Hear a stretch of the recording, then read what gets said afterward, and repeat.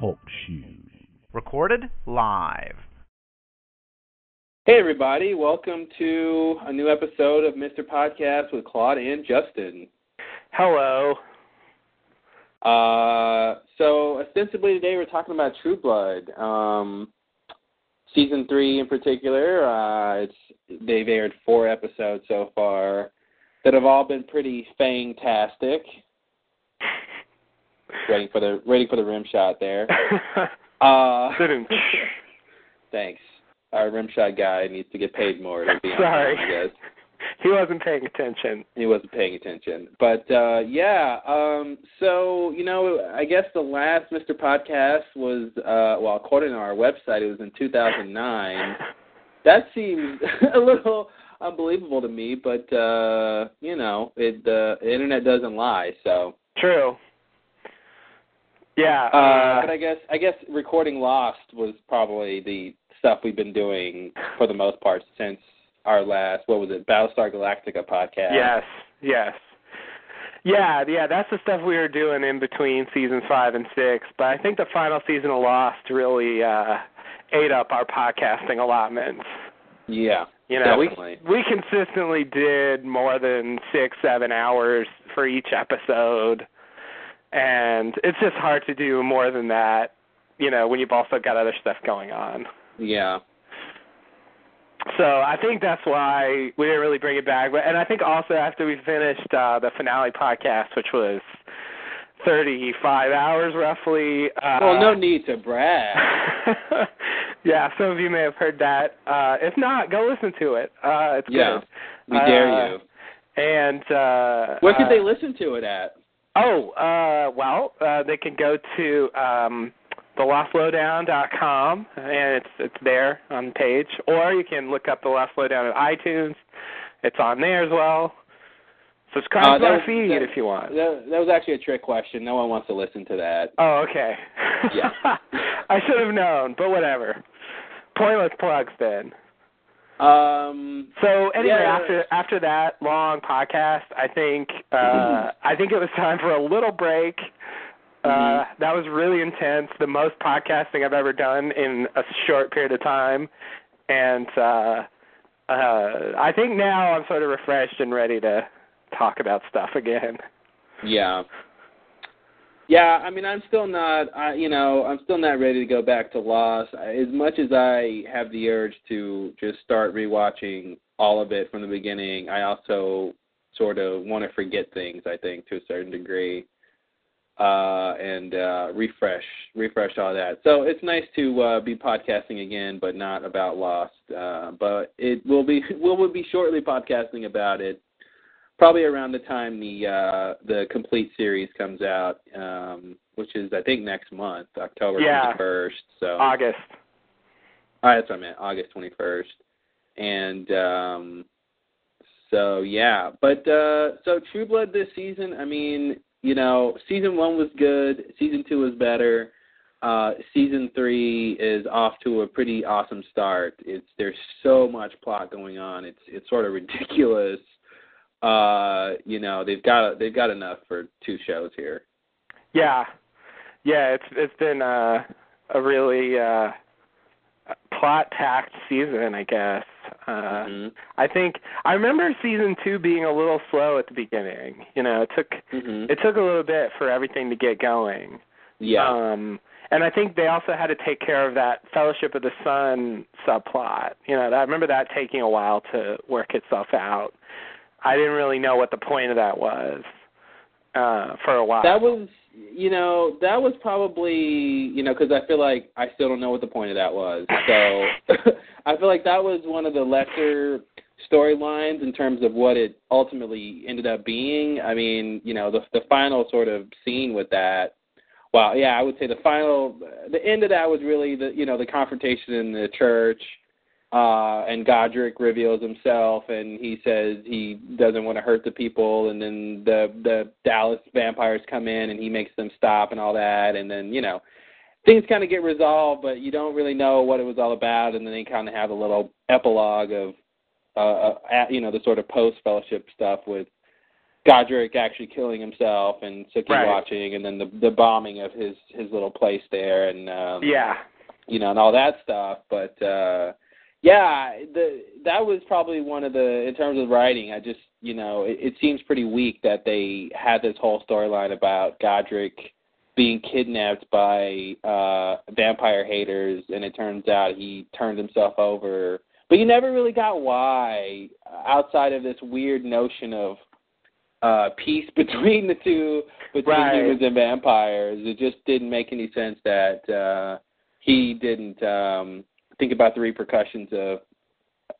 his going missing like that, and not telling Eric, hey buddy, I'm gonna let them kidnap me, don't come find me. And Right. you know, it was just weird. But Yeah.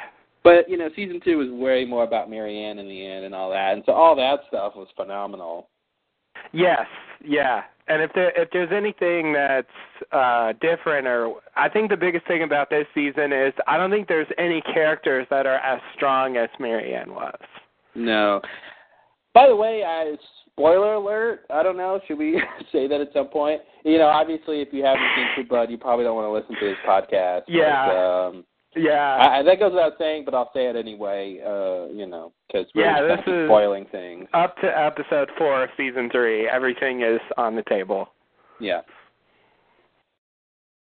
Yeah, I mean, there's no one who's as powerful as Marianne explicitly in terms of, you know, sheer power and ability, but and really in terms of character either. Yeah. You know, there's a lot of characters doing a lot of stuff. I think that's how they're making up for that. I agree. Yeah, How do you sort of need like 3 or 4 characters to make up for one Marianne. How do you top a Maynard? You know, Yeah. you really can't. Yeah, unless Dionysus himself is going to show up on the show. You know, I don't know how you can top a Maynard. Right. Yeah, which I was still holding out hope for up to the end. Yeah, I knew they weren't going to do that. I did too, but somehow I thought maybe they would. Yeah. Still, though, what they did was really crazy. It was really and crazy. I still want to know what the fuck Hoyt's mom was talking about. When she said that Marianne's going to be in for a surprise and all that. And, yeah. You know, I don't know. It's like, I can kind of understand what she's talking about. I just don't know why she would say that. Yeah. Because she shouldn't know what is going to happen in terms of, obviously, Marianne did get a big surprise. Right. Yeah, I mean, that's what I mean, though. You're Yeah, right. I mean, they're telling us something like along the lines of what actually happened, but yeah, why does she know that? She's like a zombied out, you know, Marianne follower minion person at that point. Like technical title, yeah. I mean, I don't really know what to call that. What they had, it was weird. It was a little inconsistently portrayed what that was. It got weird. That episode when they went from being sort of mindless, just interested in violence and sex, yeah, and, pure sort and of visceral physical, like things. Yeah, yeah. It went from that to being like, well, they kind of have their old personality too. Yeah, you know, that whole sequence when what's his name? Not Hoyt. Jesse? No, Terry. Terry, yeah, when Terry becomes Terry, you know, and he starts leading the people and he gets all his military leadership stuff, and it was just weird. It worked in terms of they really needed someone to sort of do that kind of stuff in terms of, you know, giving that group, that gang of Marianne followers some sort of direction, right, and misdirection, you know, in terms of, you know, having Sam escape and all that stuff, all the stuff that was going on. Like, they kind of needed something like that, but it was just weird that the way they got it was by really giving the people sort of their personalities back. Yeah. But yeah, at the same time being, you know, following Marianne, and then the other thing that was weird about that when Jason pretends to be the god who comes and you know, all that stuff, which is like I love that setup, but the idea that they witnessed the god who comes and nobody thought to tell Marianne, hey, leader, you know, hey, Marianne, the person we're following, you're the one who told us how great it is that the God who comes. Maybe, right. you know, he already came. You missed it. Sorry. You know, like, yeah. You know, like they were just, they didn't really, I don't know, it was weird. Yeah. But. I mean, they told her eventually. Yeah, but after the fact, they were like, yeah, you just, you know, it's like the a God kid came. waiting. Hey, it's it like was great. it's like a kid waiting for Santa Claus to come on Christmas, and he wakes up, and his parents have opened all the presents, and I was like, yeah, you missed Santa Claus. Mm-hmm. We just ate all the cookies with him. Yeah. He let us pick out what presents we wanted, and, you know, like. Yes. Yeah. Yeah. I did enjoy that Jason bit with the sticks and the gas mask and the flares. Yeah, that was the silliest scene on True Blood I think I've seen so far. It was pretty crazy. It was a little bit like zombie movie-esque. Like they had like the group, even though they got their personalities back, like they were kind of bumbling when they were hanging out at the bar. Like because they all went out. Okay, we'll go outside, and then they come back in. They went outside just to come back in. It's like, yeah, all right. It wasn't the best writing, but it was, you know, it's still good. But it it was contrived because they had to get certain people in certain places. But I thought it was a very good way to reveal Sam's ability, his shape-shifting ability to Andy that was great. And Jason. That was great. Yeah, I mean, I enjoyed watching all that stuff. It just didn't. It came together really straight. Like there was just a little bit of a sort of claiming kind of thing going on with it, where they didn't totally make clear how much of the original person is there. Mm-hmm. Claiming in terms of Lost. Yeah, in terms of Lost. Yeah. Yeah, like that. I feel like they pulled back on it a little bit to suit, whatever they wanted to do with the story. Mm-hmm. How much it controlled them, or she was controlling them. Because I remember the other scene that I found a little weird was when Arlene, is it Arlene? Yeah, Arlene. Okay, you got me wanting to say Darlene. Yeah, now I know it's Arlene. yeah. When Arlene and Terry surprised Jason and Andy, and is it Jason and Andy? Yep. No. It's Lafayette and Tara, I think. And Lafayette offers them some drugs. Oh, the drugs, yeah. Right? It's not Lafayette. It's Lafayette and Sookie. Oh, it's Lafayette and Sookie. Okay, that's right. They're about to go to Sookie's house and confront Marianne, and then Arlene and Terry come down from the tree. Why they were sitting up in the tree, we'll never know. I assume KISSING, but I don't know. But they come down from the tree, and then Lafayette distracts them with the drugs, which I don't know if they actually get, because he throws them in the ground and they never pick them up. They just kind of fall in. I don't know what was going on. Well, he starts laying them on the ground like a breadcrumb trail or something. Yeah, to get them away. Yeah, and but the only thing that bothered me about it was at first Arlene's like, "Ooh, drugs! I don't do that. Like that's lame or that's bad." Like basically an Arlene response. Totally. And then Terry's response was like, "No, drugs are cool. These can be cool, baby." And she's like, "Oh, okay." Like, okay.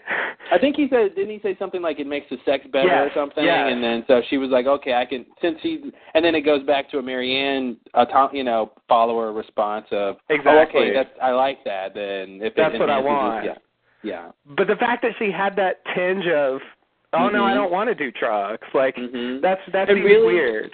It's so, but really, in terms, what is writing? It's it's conflict, right? And so that's a bit of conflict for her to say no and Terry to have to convince her. Yeah. But it is weird that it's it's conflict coming from the Arlene character, not the sort of Arlene follower. Exactly. Character. Yeah, because it seems like her character as a follower of Marianne would be, I want to do the pleasurable thing. Yeah, and that's what's weird is it seems like drugs was such a specific thing that she has such a decided opinion on that it went through to her core. Yeah, exactly. But killing people, she's fine with that. Yeah. Somehow that's less of a deal. Yeah, drugs, and if somebody was like, let's cheat on our taxes, she would have been like, oh, no way, Jose. I am not cheating on my taxes. Hold it there, buddy. Yeah. This far, no further. Listen, I'll tear someone's heart out, but I am not cheating Uncle Sam. Yes. So, yeah, I mean, when you dig into the details, there are problems. Nonetheless, on the whole, it was great, Spectacular. I was so much fun to watch the town just degenerate and basically become, by the end, it's just the whole town is kind of under her sway. Mm-hmm. And she's trying to hold this ritual, and we find out a little bit about what Sookie can do, and it was just that was the ultimate hand in the face, right? Yeah, the ultimate talk to the hand. It was just insane. No one has done a better talk to the hand than Sookie. You're right. I never thought of that as a talk to the hand. It's a total talk to the hand. Yeah, it was. I love that. That is so great. And then then Marianne built that meat tree, and then Sookie knocks that over with her powers. Yeah. And Marianne's like, what are you? What are you? She says that 5 times. What are you? Yeah, it's great because she never finds out. She never finds out. Nope. But she threw that out there, and I think that's still a question that, I feel like I want to say, to bring it back to season 3, that part of the interest in Sookie might have to do with whatever she is.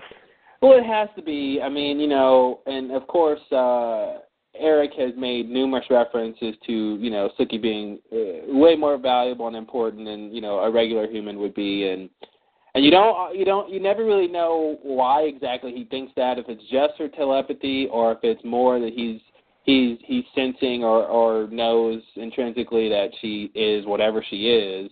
Mm-hmm. But it's definitely something to do with what she, and I think that's been one of the, True Blood has just made, one of the reasons I love the show is they just make a lot of great, interesting choices. But obviously, a lot of the stuff comes from the books, but I judge it as a TV show. Yeah. But the fact that the main character does have, starts out being a telepath, that's already interesting. Yeah. Not that she's a normal human in a world of vampires. She's a special human in a world of vampires and almost anything else you can think of, probably. Yeah. So they make all these really smart, interesting choices with what they're doing, and on top of that, you've got this mystery about what Sookie really is, and it's not just that she's a telepath; she's got something else going on too. Right. And the show is just not, True Blood is just not content to be another vampire story. It's not content to just take what we know from Anne Rice and rehash it. They consistently show us new stuff that, I've never seen before from vampire stories. And sort of like supernatural horror kind of stories, and that's what's cool. They keep raising the bar and breaking barriers with their storytelling, and it's pretty rare to see that. And I have to hand it to Alan Ball because I know he's used to writing television like that from 6 Feet Under. Mm-hmm. But and of course the other writers on the show. But it's got a lot of good stuff. And season 3 is off to an awesome start. I don't really know where it's going exactly. I can't imagine what the end of the season's gonna look like. Yeah. Me either. But I think I had a similar thing in season 2.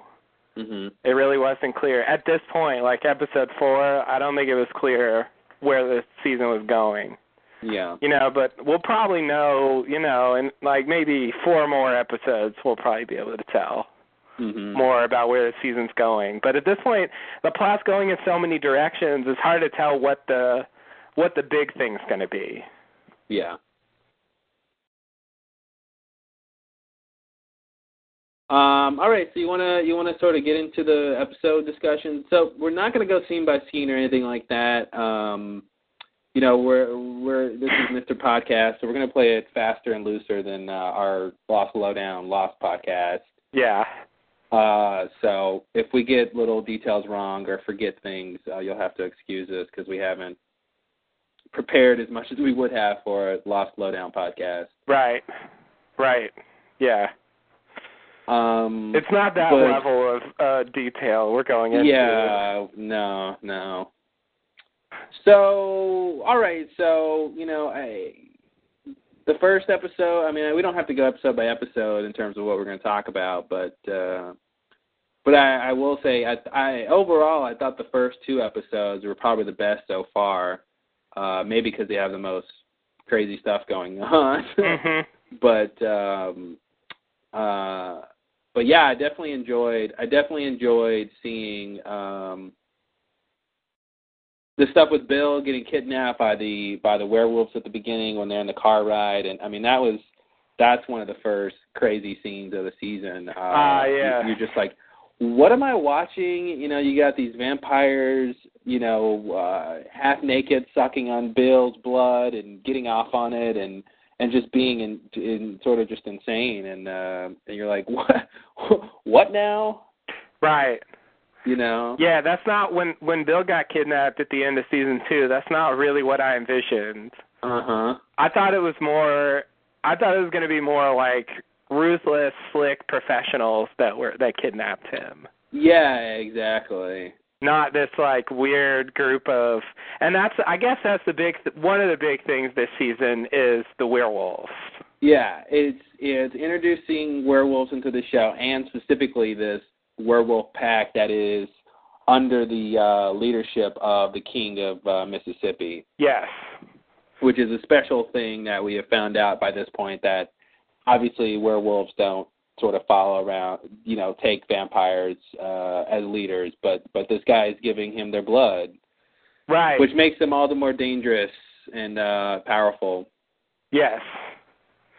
Yeah. So they're simultaneously telling us what the world of werewolves is like typically, and showing us kind of a deviation from that. Mm-hmm. Where we have the werewolves who kidnap Bill are part of this, like you said, this group that follows the King of Mississippi and does his bidding basically, and Yes. It looks like this has been going on for a long time. Mm-hmm. And it seems like some werewolves didn't really know about it, or that it's growing or something.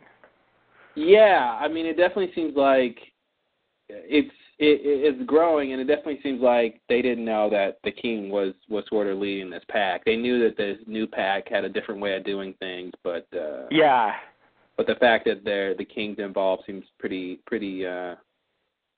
Yeah, I guess that's what they're showing us in this is a kind of a recruitment scene where they initiate the it's that guy's wife, right? Or ex-wife or something. Ex-girlfriend. Yeah. Ex-girlfriend. Okay, yeah. The ex-girlfriend of what's his name? Alcide. Alcide. Thank you. I can't remember that. It's such a normal name. I should be able to remember it more because it's so strange, but they don't. It seems like they don't say it a lot, or maybe I just don't understand when they do. I look at that and I want to say Alcide. Yeah. I think that's what messes me up. Well, the E at the end would make you think you say I instead of E. Yeah. But, yeah, exactly. Alcide. So anyway, Alcide's ex-girlfriend gets initiated into this group that's following this guy, and so she gets the little tattoo, and we sort of see I think it also shows the idea that they're actively bringing new people in. Mhm. And really, it's people who are either are already addicted to V or want the V. I mean, that's definitely the sort of, it's really a cult based on this drug, really. Yeah. So. Yeah, but it's from Alcide's dialogue, it comes across like it's not typical for werewolves to want to do that. Yeah, he's got that big line, I guess, in the 4th episode, maybe the 3rd, but I think in the 4th, where he says, werewolves have lived in Mississippi for 200 years and no humans knew it. Yeah.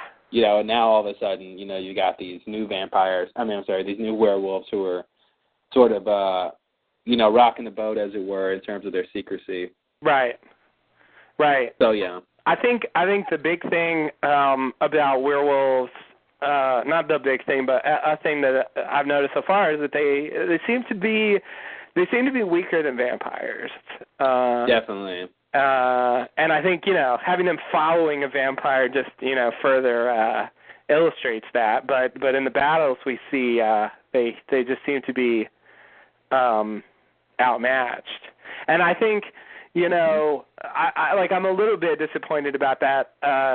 Going back to season 2, I thought it was great when Bill tries to attack Marianne and, just starts getting violently sick from biting her, so it's he really can't do much to her.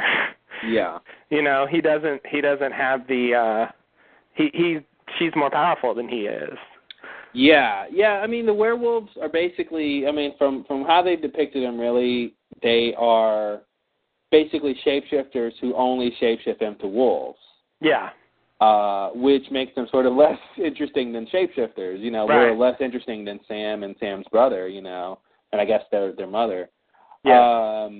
But it's to me, it's fine. Whatever level of power they have, so far they've been interesting characters, so it's fine. But it is, just in terms of objectively looking at the power structure, they definitely seem weaker, and I think that's another reason on a sort of character level for the pack that's following the king is they're doing it because they get power, they get stronger from the V, so that's another reason for them to follow this guy. Yeah. I think that's an interesting thing that True Blood has done that I haven't really seen with vampires before, which is the idea that vampire blood is a drug. And that was in season 1 that I thought was one of the first big things that I really liked about True Blood was the idea that not only is vampire blood a drug, but different blood from different vampires are like strains of that drug, and they have varying, slightly different characteristics. And of course, the older the vampire, the stronger it is. And so having that sort of fleshed out, pun intended, in terms of the drugs, was pretty interesting. Yeah, using vampire blood as a drug, and it actually has some sort of effect and value in non-vampires. Yeah. Right. Yeah, there's hallucinations, there's certain it sort of increases sex drive or something. It kind of it can heal you. It seems to heal you. Yeah, it maybe makes you stronger. It just has all sorts of, and so it's interesting that there's this black market. They introduced that in season 1, like you said, of selling this stuff. Someone has to get it from a vampire, and I guess typically you have something like more like either a vampire willingly surrendering their blood, like the guy that Lafayette was seeing, or you have someone actually holding them against their will and taking it from them, which is what happens to Bill this season. Because there's a certain power that goes with it. Someone has your blood, that you get connected to that vampire. Yeah, and I think that's the other cool thing True Blood has is there's consequences to the blood.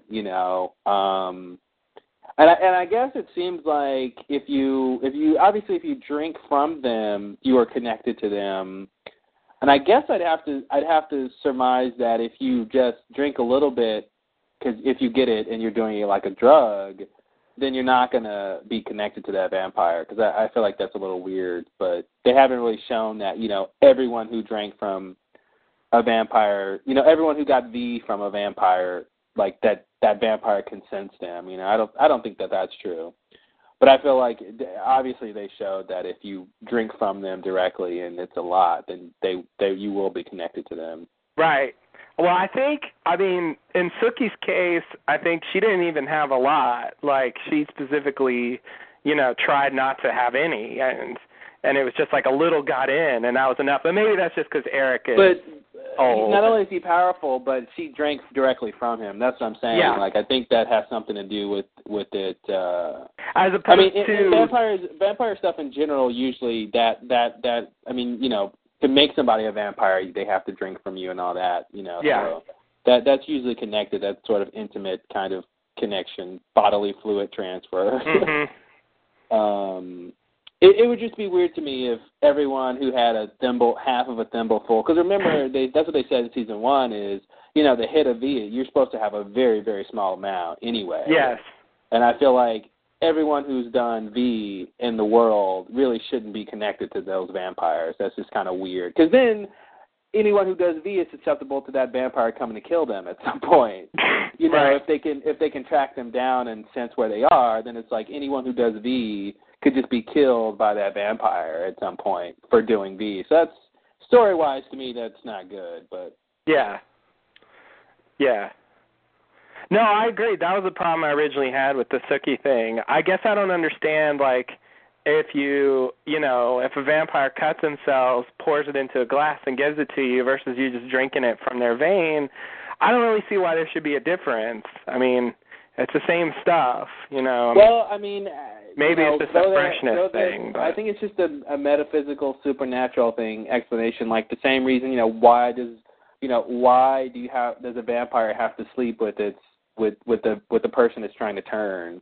Mm-hmm. I don't know why. Why can't a vampire enter someone's house unless they invite them in? All right, yeah. You know what I mean? There's some things that are that's just what it is. Okay. And it doesn't really have any sort of real answer in the real world. It's just that's how the story is. So I figured that'd be the same explanation. Yeah. Okay. I'll buy that. I think that works better. I mean, that was, Yeah. It would be ridiculous if everybody who's using it just had some connection to whatever random vampire Yeah, it came exactly. from. That would just be, story-wise, that just muddles things, I think. Yeah. So you're probably right. I mean, the cases where they've actually shown it, it's been the direct drinking going on. Mm-hmm. Which is my favorite kind of drinking.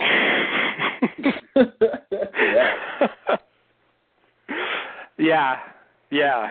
And if they wanted to, I guess they could say it's like, when it touches the air, it loses certain property. They could have some weird thing that sort of explains that. Yeah. Although, the house thing still bothers me. The what thing? The house thing, letting you in. Oh, the let you in thing? Yeah. I can't. I mean, I accept it, and it's cool, but I can never make it make logical sense of it. I think it's the same thing to me that, I mean, if you think about the vampire in general, why does it have blood yet its heart doesn't beat? Like why is there blood? What is the blood doing and how is it doing anything? It's just kind of like there's the creation of the vampire has some supernatural aspects to it that are just fundamental, and one of them happens to be this entering a house thing. Yeah. It just it's like cats not liking water or something. It's just some weird property that's intrinsic to it, and they have a couple of things like that. The being allergic to silver. I mean, obviously something like that you could have some physical explanation for, but since a vampire was just human, it's like, well, humans aren't allergic to silver. Why would a vampire be allergic to silver? Mm-hmm. There's changes. So some things supernatural things you can give real world explanations to, and some things are that's just a vampire, and that's all you got. Right. Yeah. No, I mean, it doesn't really bother me that much. I guess just because I think sometimes the show gives you a kind of down to earth explanation for some of the vampire things that it just the fact that they have True Blood, the name of the show, like the synthesized blood stuff that they can drink. And that's good enough. The fact that you can actually synthesize nutrients for them, like that seems very scientific. What they really need is the nutrition from the blood, not blood per se. Yeah. And like that makes sense. That whereas you could have a version of the story where they really need human blood, period. You can't synthesize it. Yeah. So that I guess that's why, like, I subject it to a little bit of scrutiny sometimes, because I feel like the show's a little bit, does that kind of realism thing a little bit. It tiptoes around. It crosses the line into realism when it wants to. Yeah. when it's convenient or something, but it definitely reserves the right to be all supernatural explanation. No, you're right. You're right. I mean, going back to Marianne, like she just kind of wished herself into being a Maynard. Yeah. You know, I mean that's crazy. Yeah. Well, don't you know, Justin? Everything that exists willed itself into existence. Haven't you heard that before? I have heard that. A wise woman once said that, I think.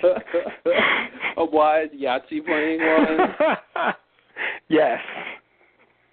A wise Yahtzee playing woman who apparently needs some money. Mhm. Oh, she needs money for Yahtzee, for her Yahtzee habit.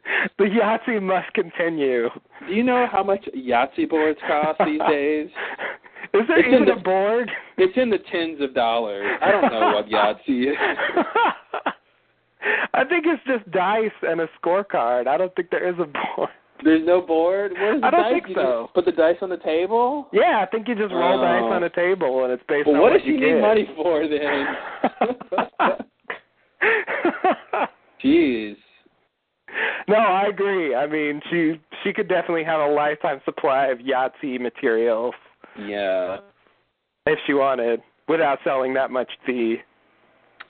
All right. So, what cool stuff did you like so far this season? Like I said, I mentioned some stuff in the first episode. I really enjoyed Bill. After he gets out, gets freed from the werewolf captors in the car. He's drained and injured, and so he goes to that old lady's house and feeds from her and all that stuff. I thought that was a pretty cool little scene, and even though he sort of uses her, he glamours her into thinking her son came to visit and gave her money, and it's like, oh, that's nice, it's like, oh, Bill, yeah. Your heart's not beating, but you still have one. I don't think I fully realized that vampire hearts don't beat. Yeah, they don't. I mean, that's part of it. I mean, I think that all is part of the whole idea that's why they're cold, Mhm. That is weird that they have blood if their hearts don't beat. Mhm. You really have a point that I hadn't even considered. I guess I didn't realize their hearts weren't beating, but yeah, that's wow. Yeah, well, they're dead, so their heart's not going to beat. Okay. Because if your heart's beating and you're walking around and talking, I'm sorry, you're alive. I mean, here's the thing: they're quote unquote dead, but like, come on. Yeah, they're dead. Yeah, quotes. Dead in quotes. But by the way I would want to define alive, I think they're alive. Yeah, but I think that's why they're dead is because their heart isn't beating and they're not aging. Yeah. And stuff like that. But it's obviously they have their brains working to some degree. They have thoughts and feelings and memories. mental processes and memories. How that happens, I think, should just be supernatural unless their special, powerful vampire blood just keeps their brain running sort of indefinitely. The electrical stimulus the brain needs to run is somehow garnered from the blood or something. You might want to say, but in general, yeah. I mean, I think that's the big reason why they're dead or considered dead, I should say, is because their heart doesn't beat. Yeah, that makes sense. I really love the end of the end of episode 1, Bad Blood, and the next part in episode 2 that they pick up on when Bill fights the werewolves and he's like, I should warn you, I fed recently, and we don't know at this point how well Bill is going to do against 4 or 5 werewolves, and the answer is sublimely. Yeah. He rips those guys apart, literally ripped some of them apart, and it was an awesomely gruesome scene. And but I really enjoyed seeing Bill tear into them, and of course, go ahead. I was going to say, of course, Captain Galt from Lost. He plays Cooter, the main werewolf. He's Cooter. He's Cooter. Yeah, God he's damn Cooter. it! I hate that name. Yeah, right? That's awful. I love that he's basically a dog man named Cooter. I was reading the synopsis and they were talking about Cooter, and I'm like, who the fuck is Cooter? Yeah, It's a couple Catholic times dog. they've called him Coot, I think, but okay. that's no better. yeah, it's really not. I was just gonna say, I thought that was a great week-long setup and punchline. I have to warn you, I fed, and then the next week we don't see what happens. We see the aftermath. Yeah, exactly. We see the aftermath of the. He's just Bill standing there, and it's like bloody guys laying around, and there's legs off, and it's just like his mouth is covered in blood. It was great little and here's what happened. Mhm. Yeah, I really like that bit as well. And I saw a little behind the scenes thing on HBO.com with Alan Ball talking about his decision to use actual wolves for the werewolves and not try to do any CG stuff. And I like it. To me, it's fine. I'm not like a werewolf fan to any super degree. I don't know who is. I guess there are people, but probably I am totally fine with not having them transform into sort of man werewolf versions. I'm fine with it being really a shape-shifting ability, and they're just turning into animals. They're not a hybrid wolf man thing. Yeah. Where they're walking around 6 feet tall with a snout and claws or something. Right. I mean, I think to me that is a little bit scarier, but I think I like the way they're doing it. It works for me. It's less scary but more realistic, and to me that's a good compromise. Exactly. Yeah. It feels more in line with the way the show is. Mm-hmm. It would be weird if they had sort of full wolf people walking around. I kind of like the idea of werewolves. There aren't a lot of good werewolf movies out there. No.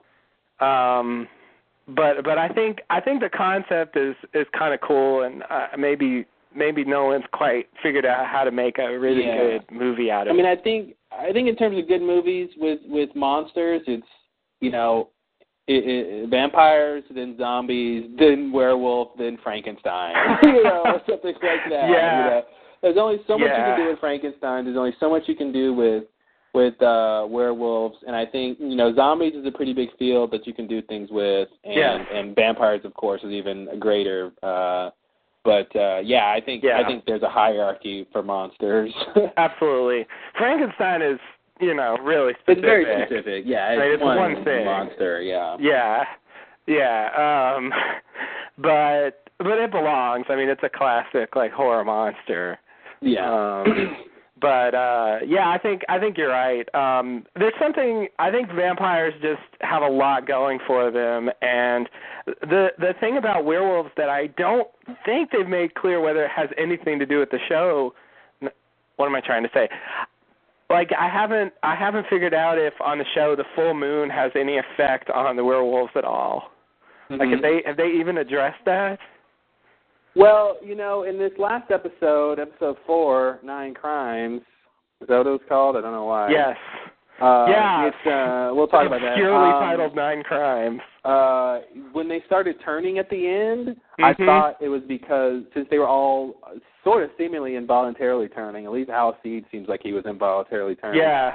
I assumed they might have to do with the full moon. That's what I was thinking too. But they didn't. It didn't seem like they made that clear. Well, it was. Yeah, you didn't. I mean, you only saw 30 seconds of that scene, and then that was over.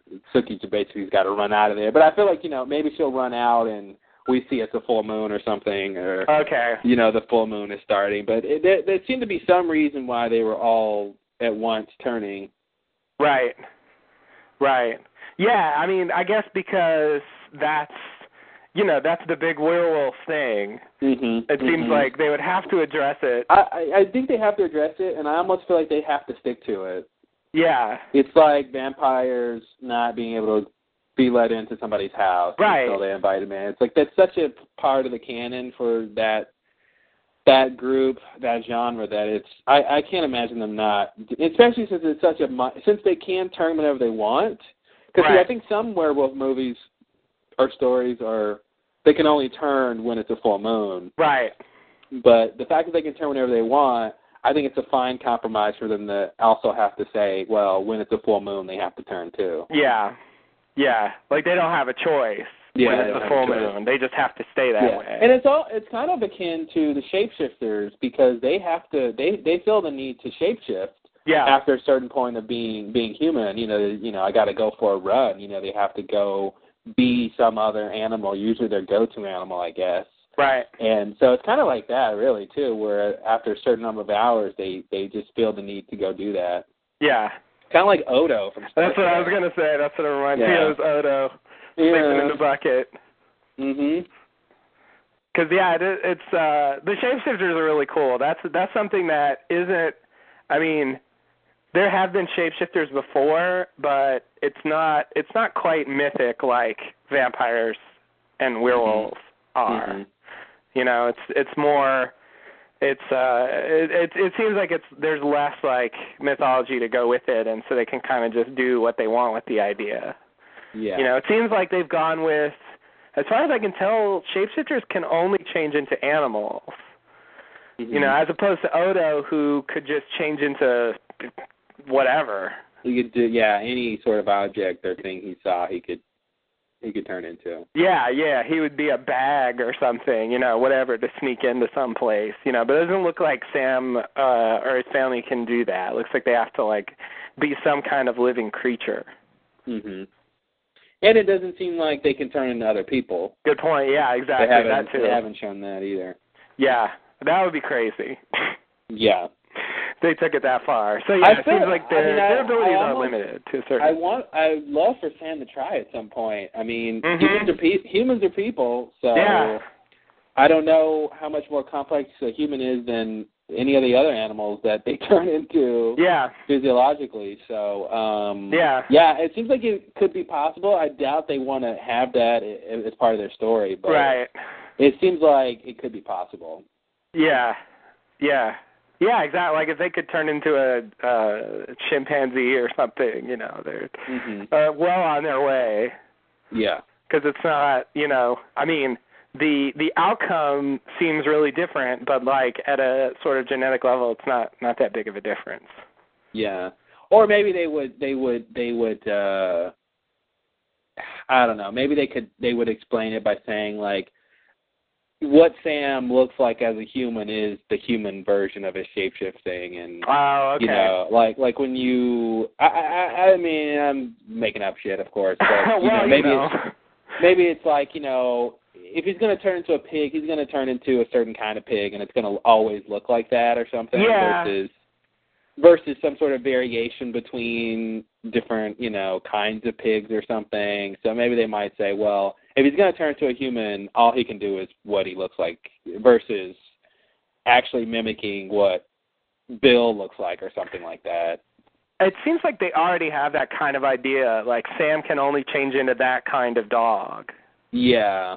You know, and like his brother had a kind of dog he changed into as well. Exactly. You know, it seems like you're right. Like they have like one version of each animal they turn into. Now, if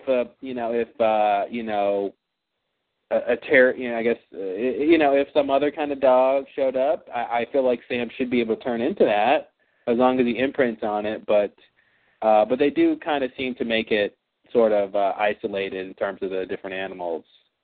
Yeah. You're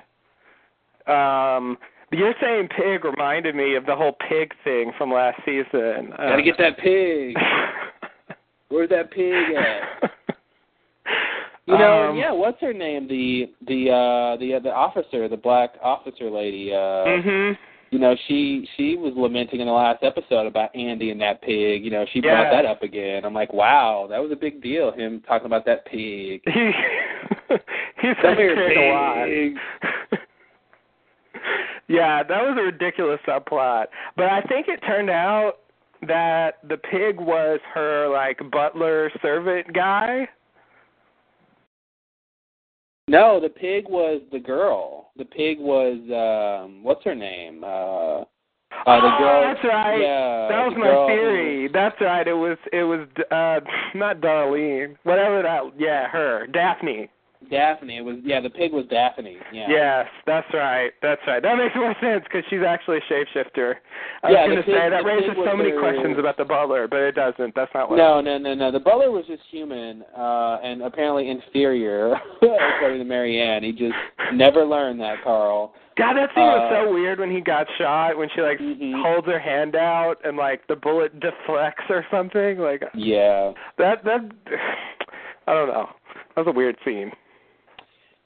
Marianne willed herself into having all these crazy powers. It's pretty insane. Yeah. I mean, if she's not the epitome of The Secret, I don't know what is. Yeah. Are you're familiar with The Secret, right? No, but I agree. She must be the epitome of it. The Secret, the book, the philosophy about the law of attraction, and it's sort of like a sort of self-help, positive thinking philosophy that, what you want and what you continually think about will you attract in the universe. So if you, want to be successful in a particular way or have this particular outcome, if you if you are asking the universe for it, sort of in a general sense, then the universe will give it to you. I see. So it's kind of an application of that, of saying, she wants to be something, and so she becomes that thing. Yeah. Yeah. Yeah, no, absolutely. That's what she was. That's kind of what the Queen was saying. Mhm. And I think whether the Queen really knows anything or not, I think that's supposed to be the idea of what happens. Yeah. You're right that she I don't know, had some kind of frustrated existence in ancient Greece or something, and decided to, hey, whatever, I'll go out in the woods and eat animals and dance around and. Yeah, because that makes sense, right? The Queen's explanation of the Maenad was not great, of just hey, my husband beats me and doesn't treat me that well. Here's a cult where I can beat up stuff and kill stuff and eat stuff and worship the living earth or something, and hey, she just kept saying, and hey, what's that? It's yeah. All right. I guess that's what we're supposed to do as an audience. Go, hey, yeah. Here's an explanation we can take, right? All right. Somehow it's the next logical step. Mhm. Okay, why not? Yeah. Yeah, I mean, I definitely like that idea, just as an isolated idea of if you, it has its, its connections to the Matrix, to Star Wars, to the Force.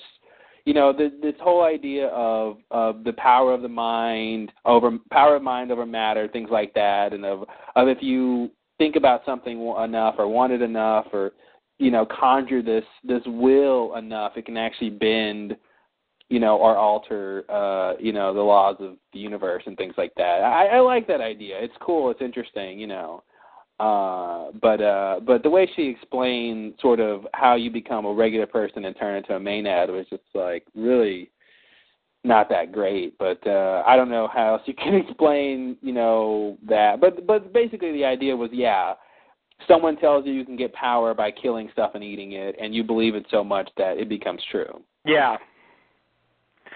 Yeah.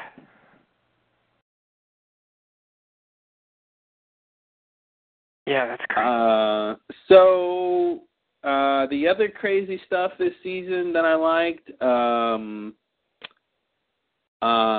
mean that scene with Eric speed screwing that one chick.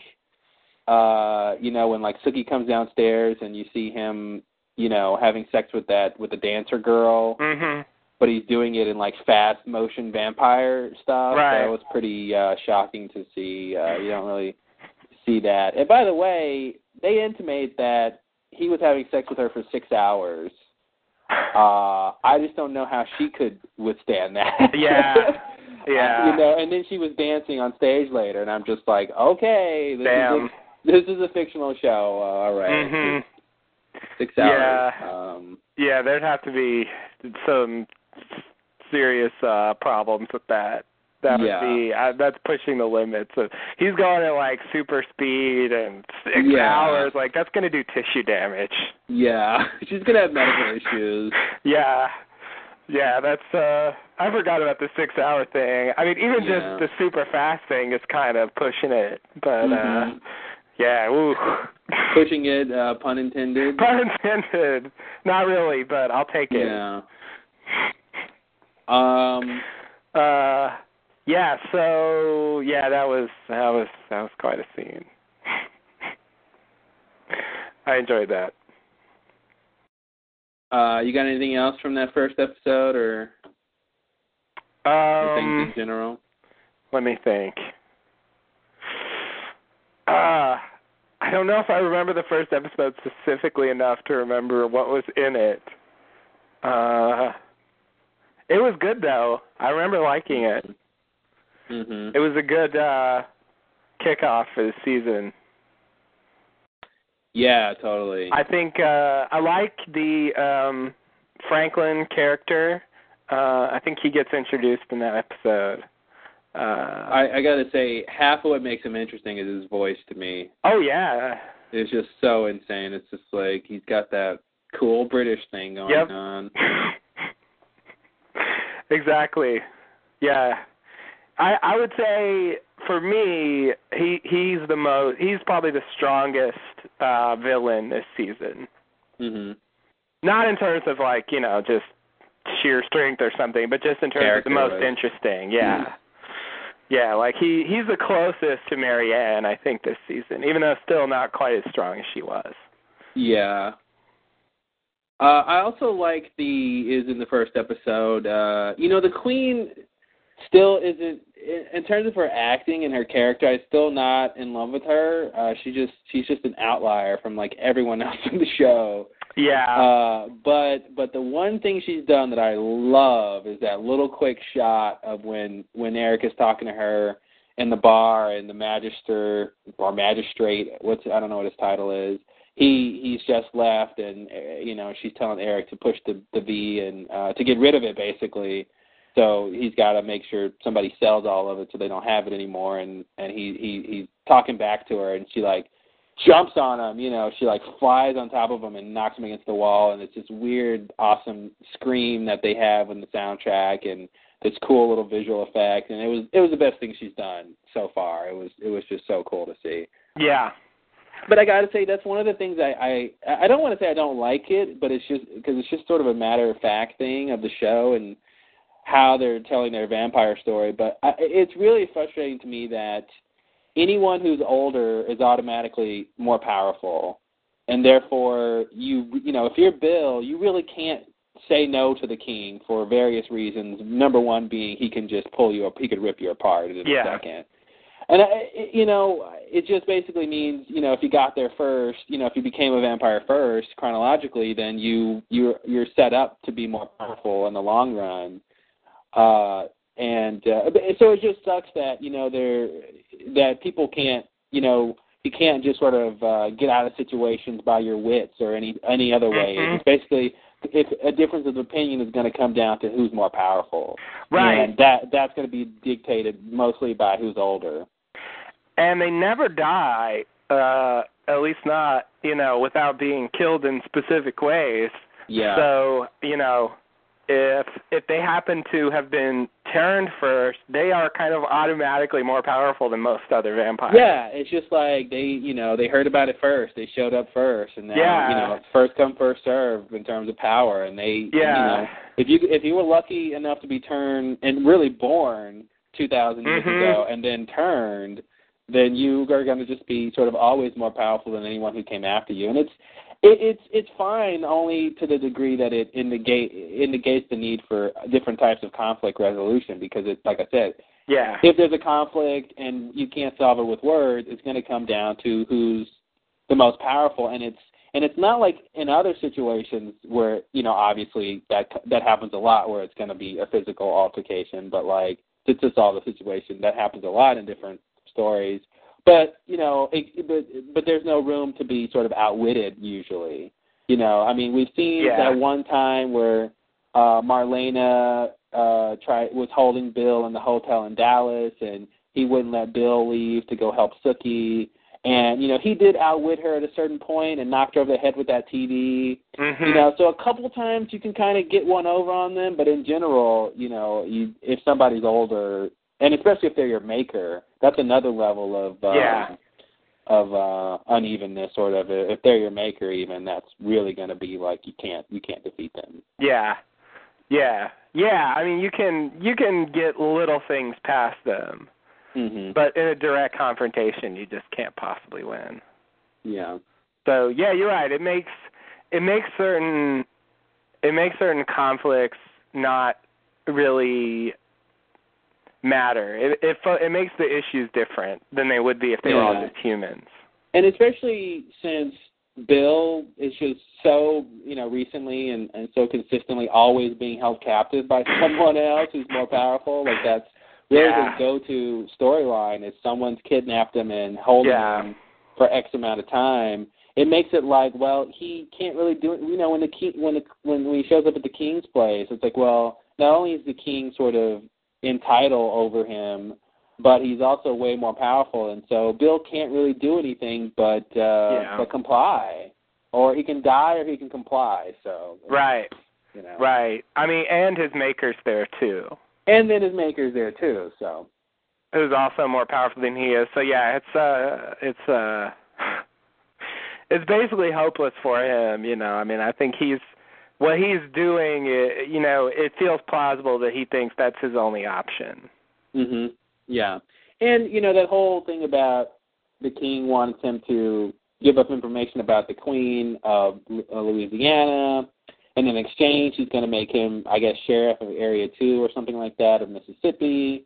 They did, I think, a really good job in his motivation for agreeing to that deal with that little flashback with his maker and Bill's original wife, in the whole lesson of, the only way you can show love to a human is by staying away from them.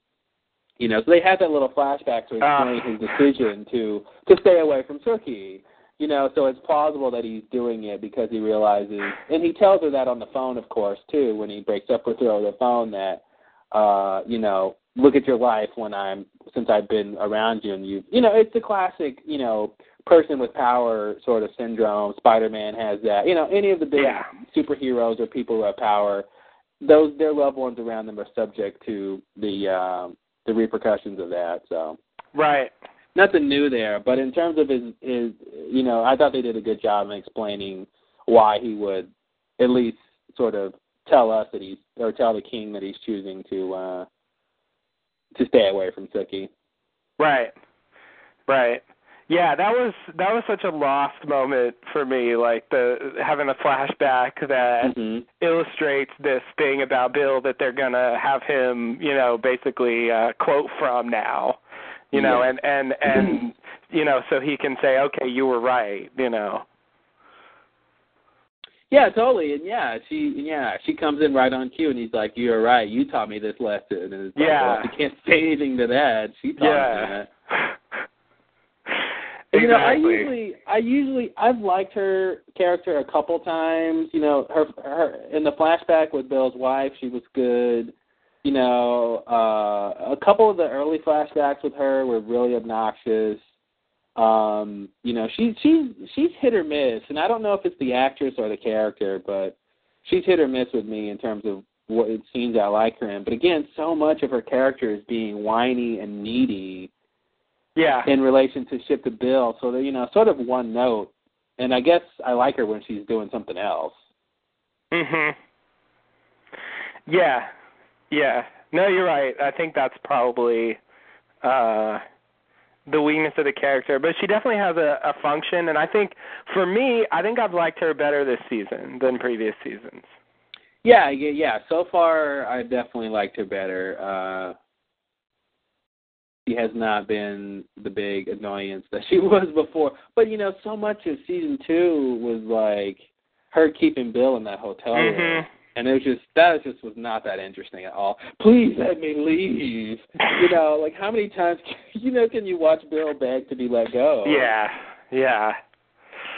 Yeah, no, there was a lot of that. There's a lot of that.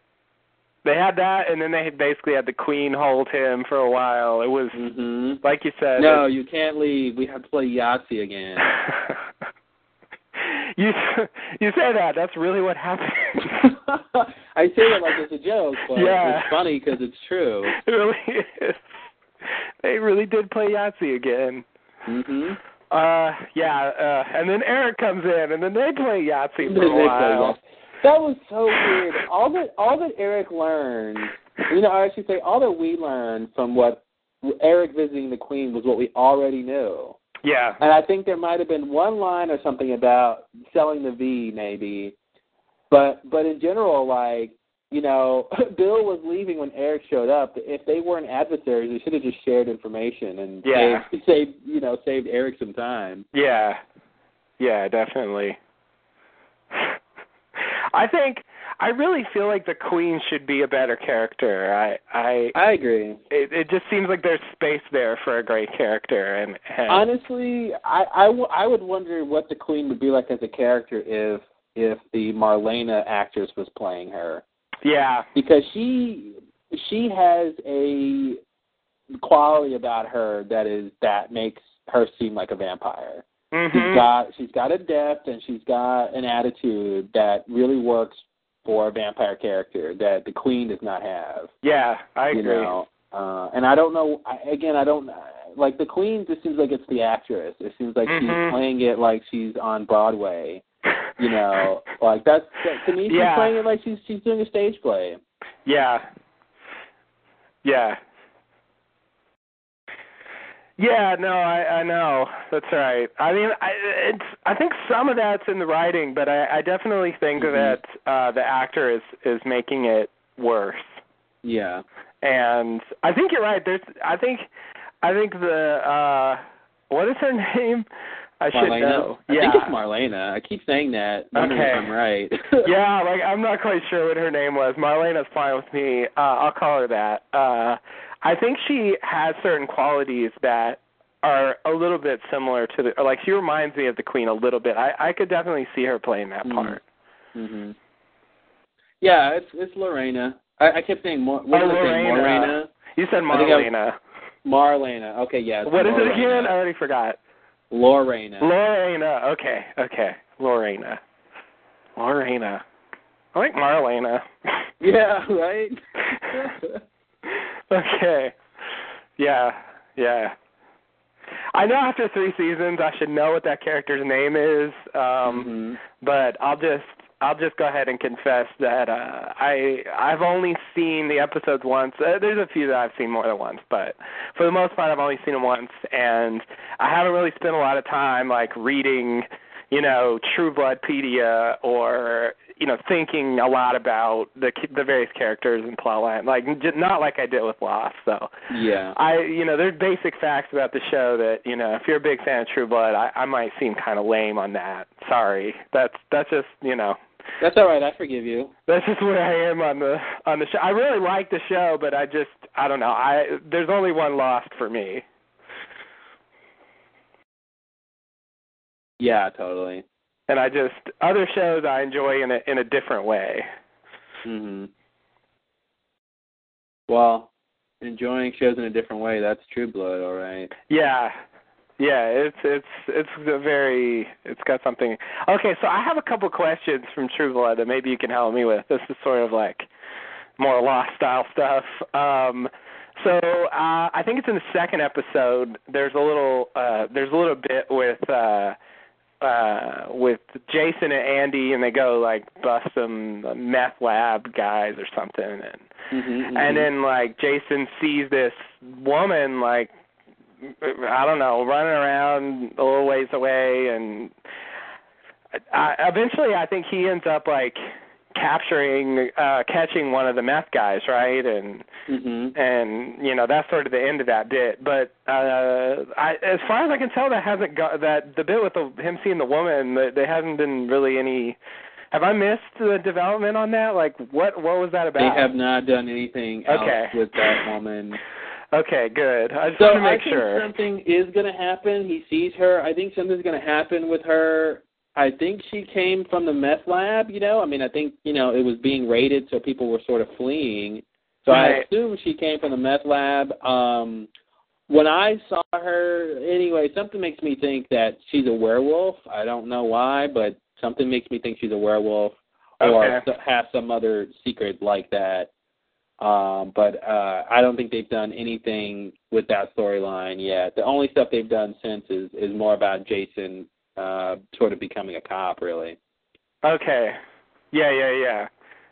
So just as far as Jason goes, I think I'll just give you credit. We didn't do a podcast, but you basically call what happens in this most recent episode. The sheriff. It looks like the sheriff is retiring, which makes me wonder if that actor wanted off the show or if they just didn't have anything to do with his character anymore or whatever. I wonder exactly why that happened.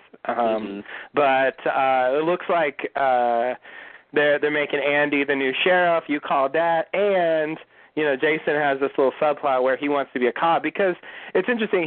He shot eggs, at the end of last season, and he's feeling guilty about it. Like occasionally he'll see people with bullet holes in their head, and it's sort of this weird flashback thing associated with that. And so he feels guilty about it. At the same time, I guess that's the point he makes to Andy in this episode, that he wants credit. If he's going to feel guilty about it, he wants to at least get credit for it's for shooting weird, the bad guy, basically. It's a weird reaction. He shoots eggs for no great reason, but he shoots them for, from his perspective, he thought that was the thing to do, whatever. It kind of seems like he just reacted. Yeah, he of course wasn't thinking any. He did what Jason does, is he thinks before. He reacts before he thinks. Right. I think last season he said something like, "The time for thinking is over." The time for thinking, when did it start? When was your time? Here, I got a piece of paper and a pencil. Let's chart out the era of your time for thinking. When was that now? It's kind of that same sentiment with that Andy says, because Jason says, I've been thinking there should be an easier way, for me to become a cop. And he's like, yeah, that's your problem. You're always looking for the easy way to do things.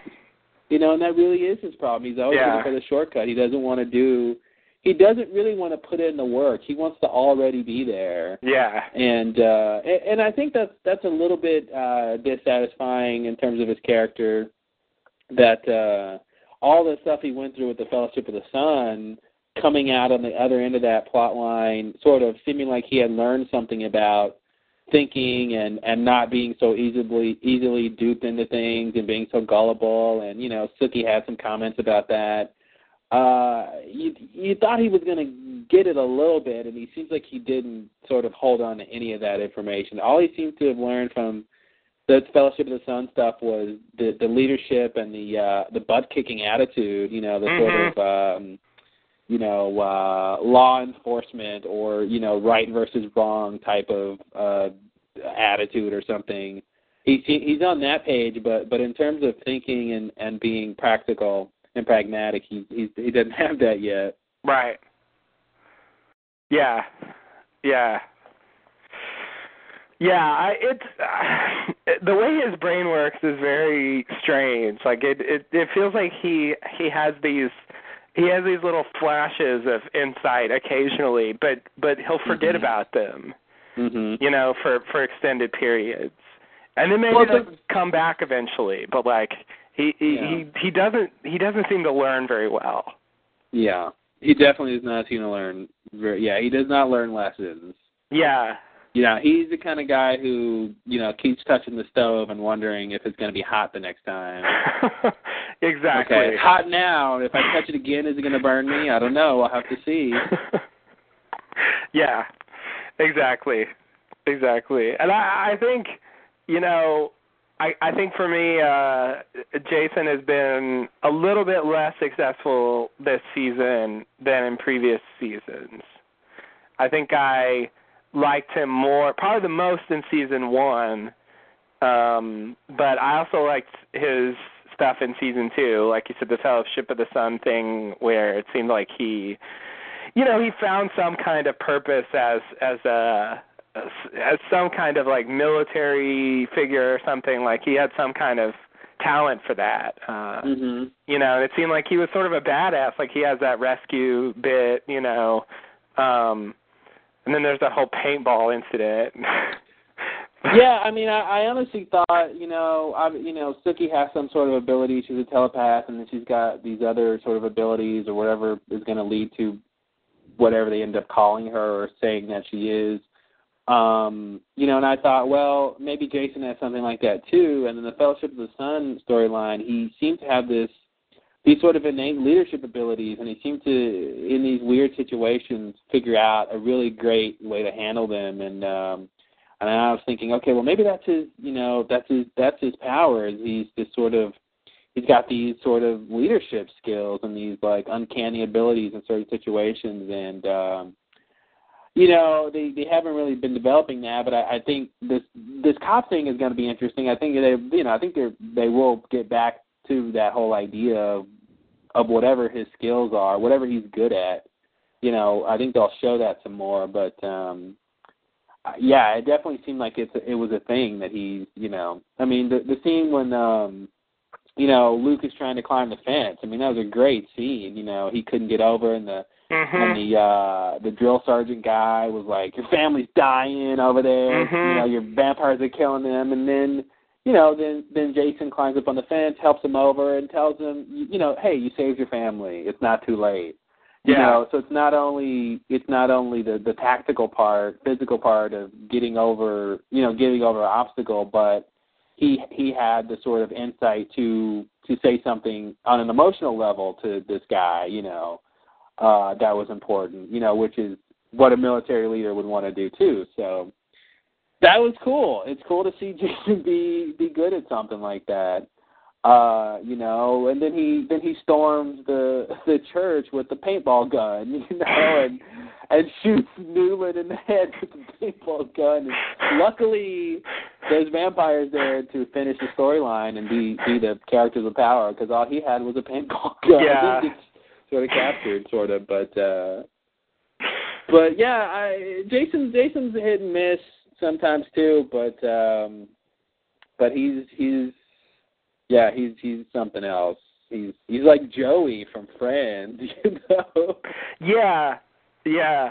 I think you're right. That's what he is. That's the kind of character he is. That's why it's weird. I think the actor who plays him is really good because there's something compelling about the character that even though he is Joey, somehow he seems more interesting. It seems like there's more to him than Joey. Yeah. Even though it's very obscured by, being like Joey so much. I also liked the bit at the end of season 2 with him and Andy. I mean, it turned into sort of nothing, but I liked the build-up, with him getting together, going down to the police station, getting the guns, and like, the bit we talked about with, pretending to be the god that comes, and, I thought all that stuff was really, really nicely done, and, it really showed him sort of trying to see. I think that was sort of him kind of applying what he learned. Yeah, and I really like the scene with him and Andy. When they're about to go storm Marianne's house, or really Sookie's house, but where Marianne is, and they have that sort of heart to heart about their differences. Andy's like, I basically don't like you because I think you've had it all too easy. And then you get to actually hear, Jason say the opposite of why he had a hard life, and even down to, he's in really good shape, but he works to be in that shape. It's not like he just rolls out of bed and doesn't have to do anything. So it was kind of nice to get, usually characters who play the dumb parts don't get that much depth and don't get an opportunity to sort of talk about something real about themselves. Joey never says like, well, everyone always thinks I'm a dumb person, and when I was growing up, people made fun of me because they said I was, you never get anything really sort of thing like that. Yes. No, you're right. That scene was a great scene because Jason actually comes across as convincing that he didn't have it easy. Yeah. You know, it actually and works. if you think about it, yeah, I mean, he has it, you know. I know. I mean, he and Sookie aren't rich, you know, like their grandmother gets killed, you know, by a murderer that he was friends, you know what I mean? Like, if you think about what you've even just seen on the show, he has not had it easy. It's just perfect because on the surface, it seems like Andy's right. Mm-hmm. And then you actually look at the situation closely, and it's like, no, actually he's wrong. And Jason himself realizes it. Yeah. You know, makes a good case for himself. So yeah, that was a very good scene, definitely. Yeah, and it's cool to see Andy and Jason start to become friends. That was a big scene for that, and yeah, yeah, definitely. It gave him somebody else to bounce off of, and I guess that's what they're continuing this season, basically. Totally. I don't know where this cop thing's going. I guess really just what I'm getting at is it feels like the center of gravity for the show has moved away from him. You know. Yeah, I think he was more plugged into the main storylines, and he's off to the side a bit. But there's so much going on. People have to move around. Yeah, no, but it feels like he's heading in like Arlene territory. Where he's just kind of on the outskirts of the main plots. Yeah. You know, and not really. Whereas Arlene, you know, had a central role in season 1 where, spoiler alert, you know, her husband was the killer. You know, now it just feels like she's just kind of there. You know, I think it was in the first or second episode this season when I guess should have been the first one where she's talking to the police about Eggs getting shot, and Tara's in the background with Lafayette, and Arlene was like, you know, was basically saying, you know, Eggs was the killer, and Tara fell in love with the killer, but then she was like, you know, who hasn't done that, you know, before? She made some line like that, and it was like she's trying to, and then of course after that Tara gets really pissed off at her and calls her a racist. But she's actually sort of sympathizing with her, saying, hey, I fell in love with the serial killer. I can understand, you know, the situation you're in. So it was an interesting little part where she was actually trying to sort of be nice or something and sympathize with Tara's predicament, but it sort of backfires somehow. But Arlene's had some issues, and now I guess the idea is the baby that she's pregnant with is not Terry's, but what's his name? Renee's. Yeah, you know. I think that's where they're going with that. It looks like they're drawing that out a bit. They bought her some time by having her just tell Terry, "Oh no, it's yours." Yeah, you know, that's one of the things I don't like in stories, and I don't know if it's because I'm a guy. I don't know what it is, or just pure objective morality. That's one of the things I really don't like is when somebody tricks someone or deceives someone about their parenthood or their, you know, being somebody's father or something. That just really bugs me. That, you know, that she basically tells Terry that this is her kid, this is his kid. Yeah. You know, because to me that's just a line you shouldn't cross, because it's such a big important thing, you know, and to think some kid is yours, and when you ever find out it's not, that's no good, Arlene. But you know, I've seen that in other things where people sort of you know. And I guess, you know, some people don't really care. You know, there's some other show I was watching where the guy found out it wasn't his kid, and he didn't really care. He was like, I'll raise it anyway. But right. That's just a thing to me. That you know, lie about adultery, lie about murder, lie about some other stuff. But don't lie that's your kid, you know, that you're some guy's not the father or something. Right. Yeah, well, I mean, I think, you know, it's one thing to know and not care. I think, you know, keeping it a secret, yeah, obviously that's not the right thing to do, but it basically bought them some time to, you know, because they really didn't totally tell us. I mean, I think that's what it is, because we don't know anybody else who it could potentially be, you know, because it's pretty recent. You know, so it really shouldn't go further back than Renee, and there hadn't been anybody else. So I guess that's where they're going with it. It's weird, though, to bring something like that back in. You know, I don't really know what the point of that is. I mean, maybe it's just drama with her and Terry. I don't know. Well, she's going to have a serial killer baby. Well, there's that. There's that. But, like, it almost doesn't matter in a way. I mean, beyond the drama between her and Terry, like, you know, Renee was just Renee. I mean, he's just a guy. I mean, it's just going to be a baby. I mean, it's not, you know what I mean? There's no, like, crazy thing that's going to happen. Unless the baby's going to have his spirit. Okay. He's going to be reincarnated through that baby. If they did Aren't that. you scared? Aren't you scared of that? That never even occurred to me. What show are you watching? Yeah, that was so weird. He invented that persona, and I'll never forget when they originally did that reveal. I didn't even recognize him. I think he didn't have the beard or something.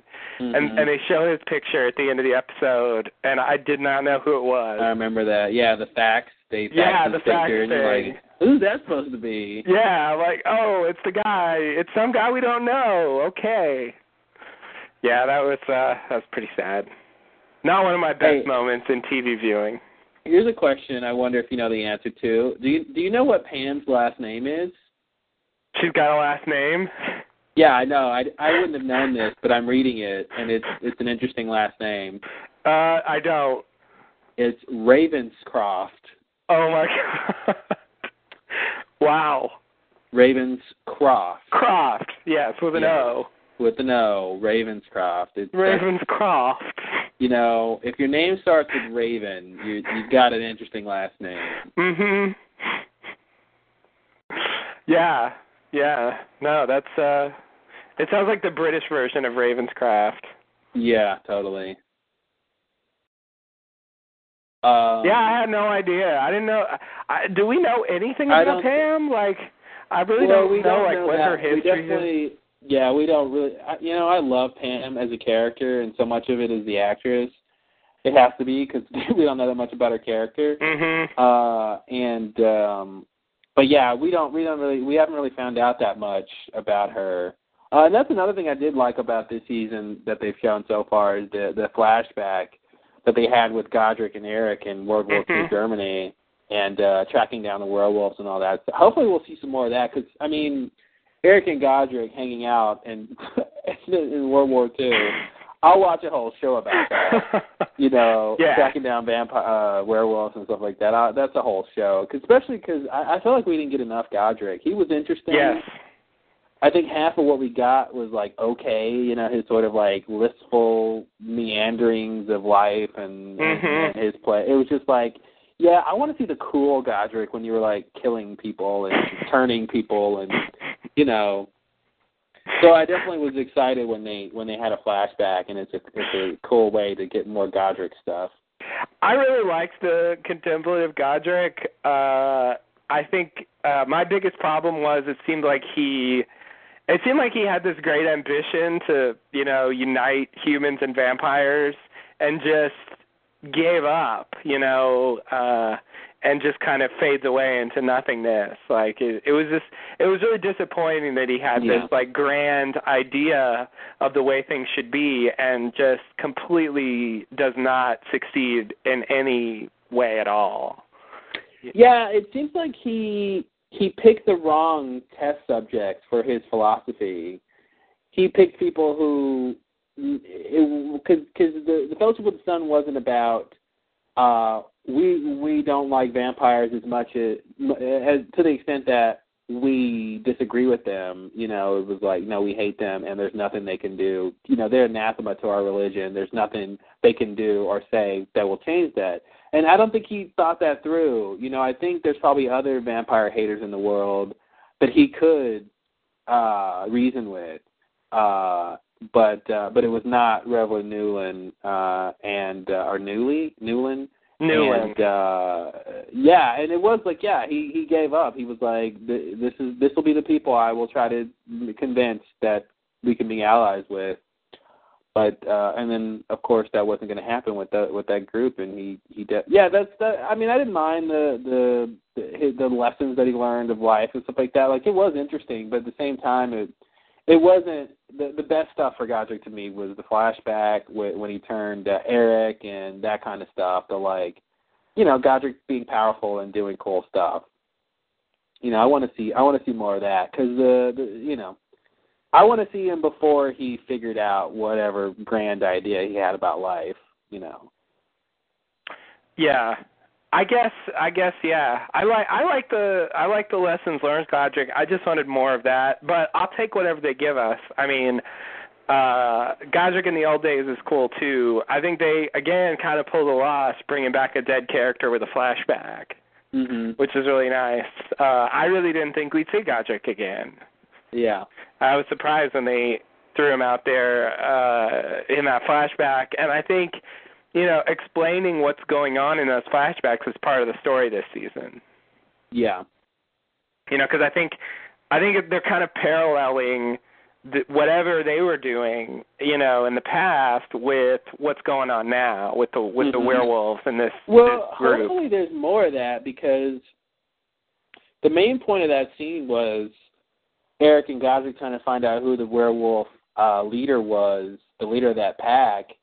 And we sort of know that the leader of the pack is the king. So I don't know. They could be done with that. I hope they're not. I hope there's more that we can, more story there. But like my point is, if it was just that idea of who is the leader, we know that now. So they might not need to go back to it. But hopefully there's other stuff they're going to do with that. Yeah. Yeah. I think they're going to do more with it. I feel like they're going to tell us.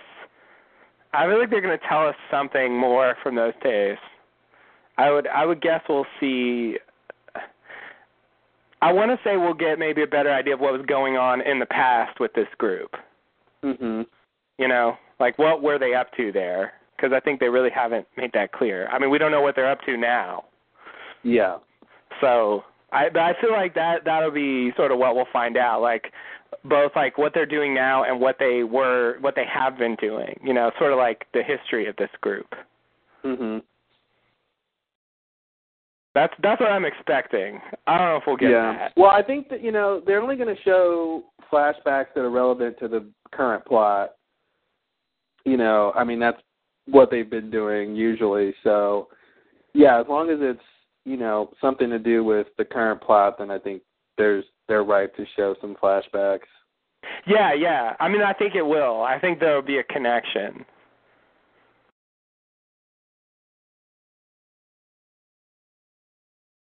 All right. So what other stuff? I have another question. So I think we learned in this episode that the Queen was having the V sold because she wanted money because she's being taxed now, and she wants to maintain her queenly estate or something like that. So that's why she was doing it. Okay, you know, that was a question I had for a while that I didn't think they would even answer, and they did.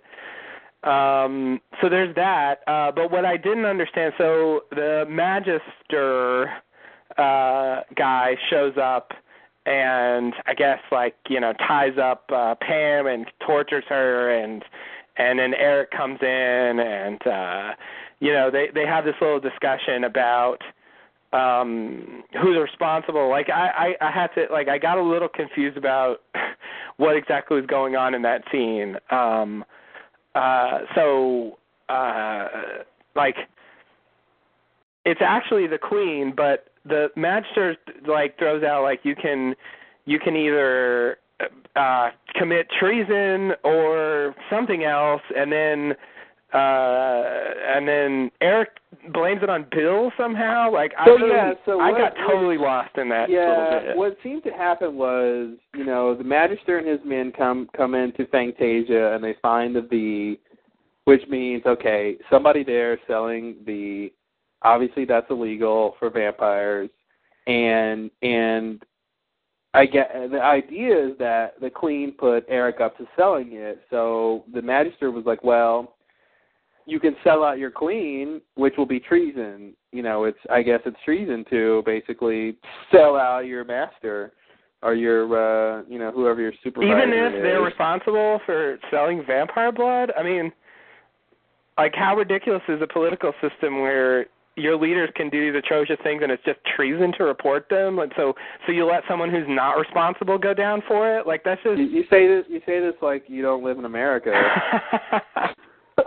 I should have known that was coming. God damn it.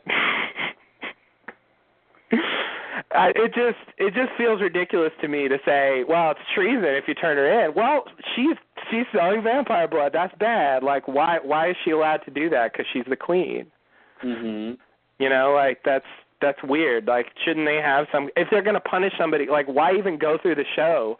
If it's her who's doing it, well, I guess she's allowed to do it because she's the queen. So let's move on. Like, why even go through the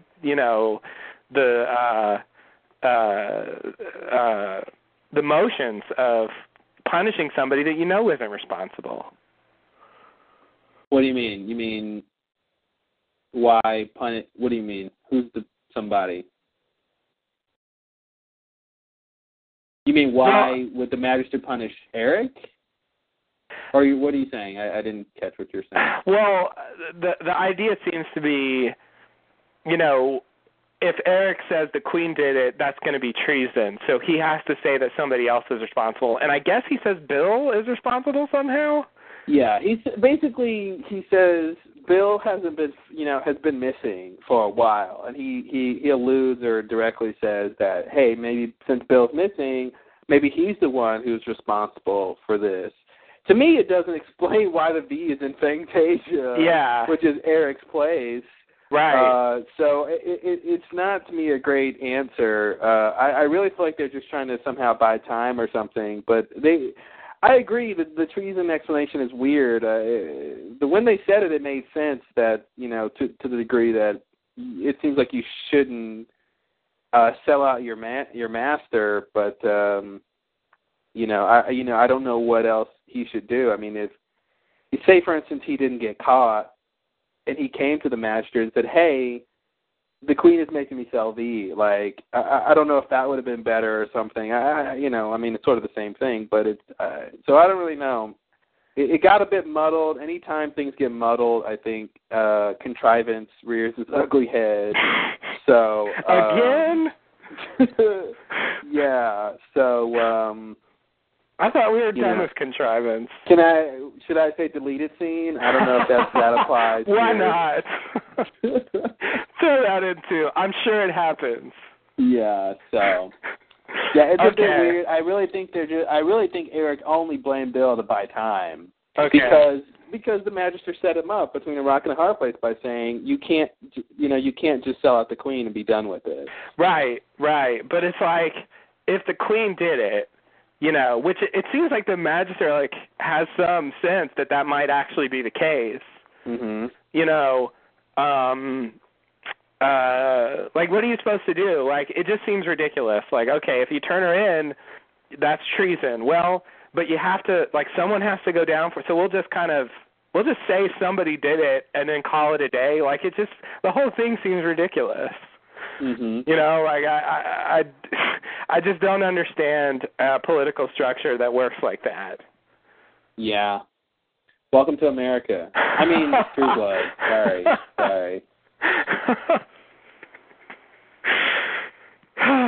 I mean, you know, say what you will about the American political system, and I know you will. I will. Here we go. Number one. Don't worry. You'll have plenty of time to do that. There is in place, you know, a procedure for impeaching the president, for example. Mm-hmm. You know, it's there.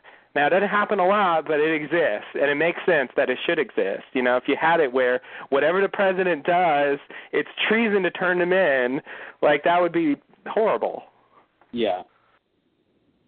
You know, so I can't, I mean, I just didn't get it. And okay, maybe you're right. Maybe it's just a contrivance, and that's why it just seems to not make sense. Okay, here's the thing. It's almost like you know, treason. I want to think of mutiny, and it makes me think of a ship. So it's almost like if a subordinate on the ship is blaming the captain for a crime, it seems like that's along the lines of mutiny in terms of, you know, sort of going against the captain and the captain's orders.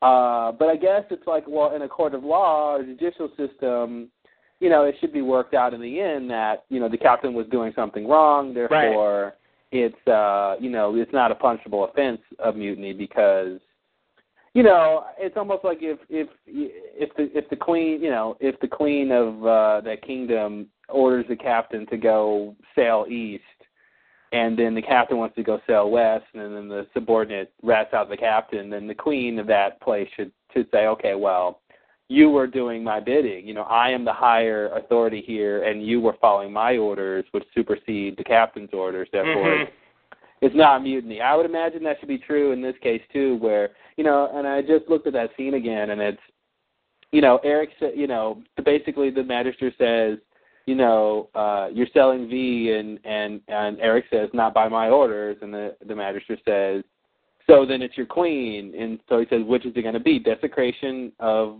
the blood, selling the V, or treason? So, he said treason against your legion or legion heir or whatever the word he said, but yeah, I mean, I think in general it's that crime of.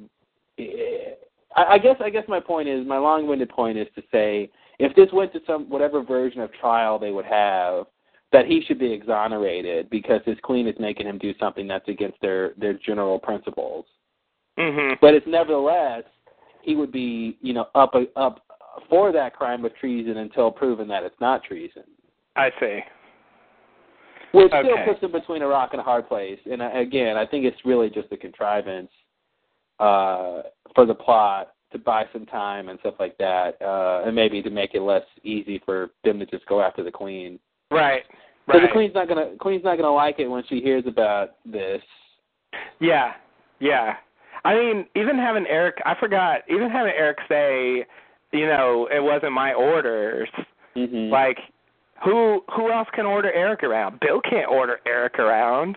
Like Eric orders Bill around. Yeah. There's no. There's no other option there. Like, he's basically already said who it is. At least by implication. Well, that's the thing. Like, Bill's name comes up, and if Bill hadn't been missing by and he's not missing, from anything really to do with this whole visa. Totally unrelated, apparently. It's like if he wasn't gone missing, Eric couldn't have used that excuse. Yeah. It's still really dubious, but you're right. It's not great. Again, it's really muddled. It's not great. Yeah. Okay, good. Well, at least I felt justified in being confused. Yeah. Because I still don't know what they're doing in that plot line. They also have this little bit in this episode with Lafayette going to sell the V to these, like, sort of hillbilly guys, and then they're like, no, and they start attacking him, and then Eric shows up and saves him, and it's like, you guys better buy it or I'll kill you or whatever. Yeah, I know.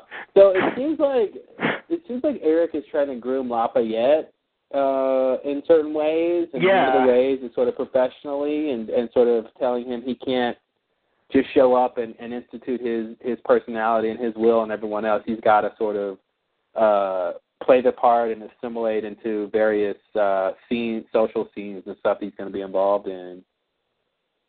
Which I think for someone like Lafayette is an interesting lesson to learn because he's I'm going to do things my way, screw everybody else. Yeah.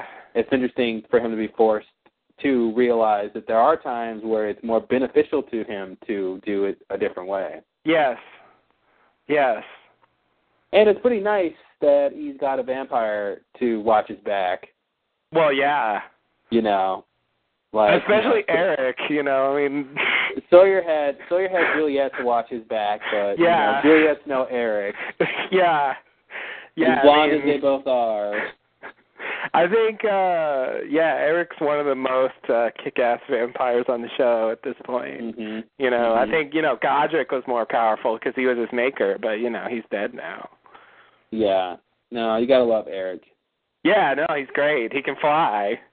He can fly. I think that's another thing they told us, I think, in this episode, that, vampires flying is somehow like people singing. It's something that they can all sort of latently do, but not really well. Yeah, some sort of power that comes with practice, and it's sort of different. I imagine different vampires can sort of do different things, and I'm sure a lot of it has to do with power too, power and age. Yeah, and maybe even practice.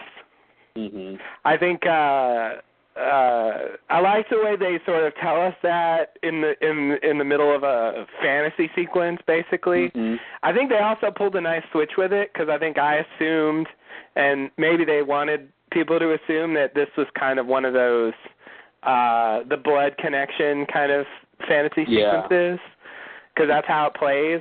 But then it turns out it's just in Eric's mind. Mm-hmm. But I think the big thing was having it be in Eric's mind made me more sure that what he was saying about flying was true. Totally. Because he actually probably knows the answer to that. Mm-hmm. Whether all vampires can fly. So that was nice. It was nice to pull back on that. They just wanted to reiterate, because I think they basically separated him from Sookie this season, that that's still hovering in the background of his mind. And then they also threw in that little tidbit about vampire mythology, I guess, since they showed that he could fly last season. Yeah. That whole dream sequence was weird. I knew something was wrong when he showed up and she was in this hotel room, and I'm like, I don't think that's where she was. Mm-hmm. But when you watch those things, you just go along with it. Yeah. You're just like, okay, well, all right. Yeah, right. She's not. I guess I thought she was in. Isn't she in Alcide's apartment? Yeah, she's in his apartment. I guess that's what I thought it was. Was it a hotel room?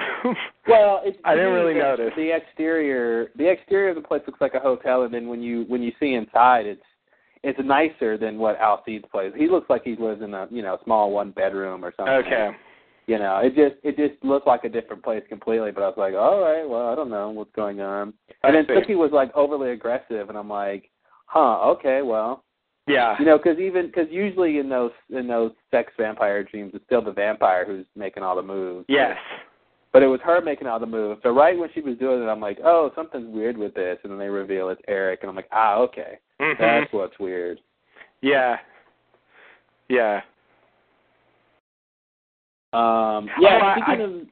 Sorry. I was gonna bring another thing up of the little vampire sex dreams, which is nothing I thought I would ever podcast about. Mommy, when I grow up, I want to podcast about vampire sex dreams. No, son, no.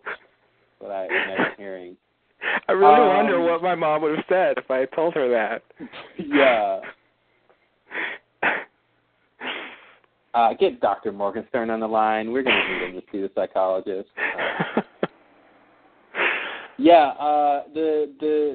Another awesome scene and I think sort of storytelling, groundbreaking little scene was the Sam's sex dream about Bill.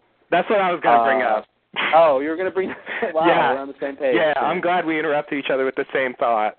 Yeah, really, we should just have one of us speak for both of us. Yeah, that works. I just save everyone a little time.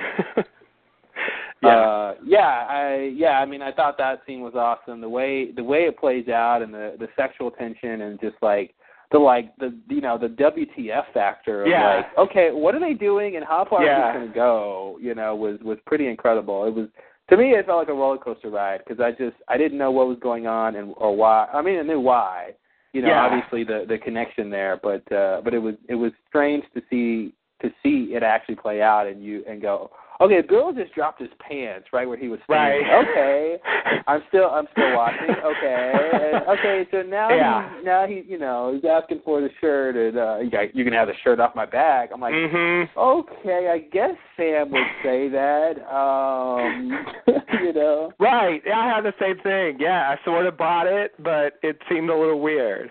I liked how it built too. It was like, okay, there seems to be some kind of sexual tension between them, but maybe I'm just reading into it too much. No, it's exactly. there. Yeah, you don't know how much it's just, Bill being Bill and being not caring or being comfortable or something. And exactly. Or how much he's actually, trying to hit on Sam. Yeah. And of course when Sam takes his shirt off and Bill is nice. Yeah. It's like, okay, well, I guess you could compliment him, but still, what are you doing, Bill?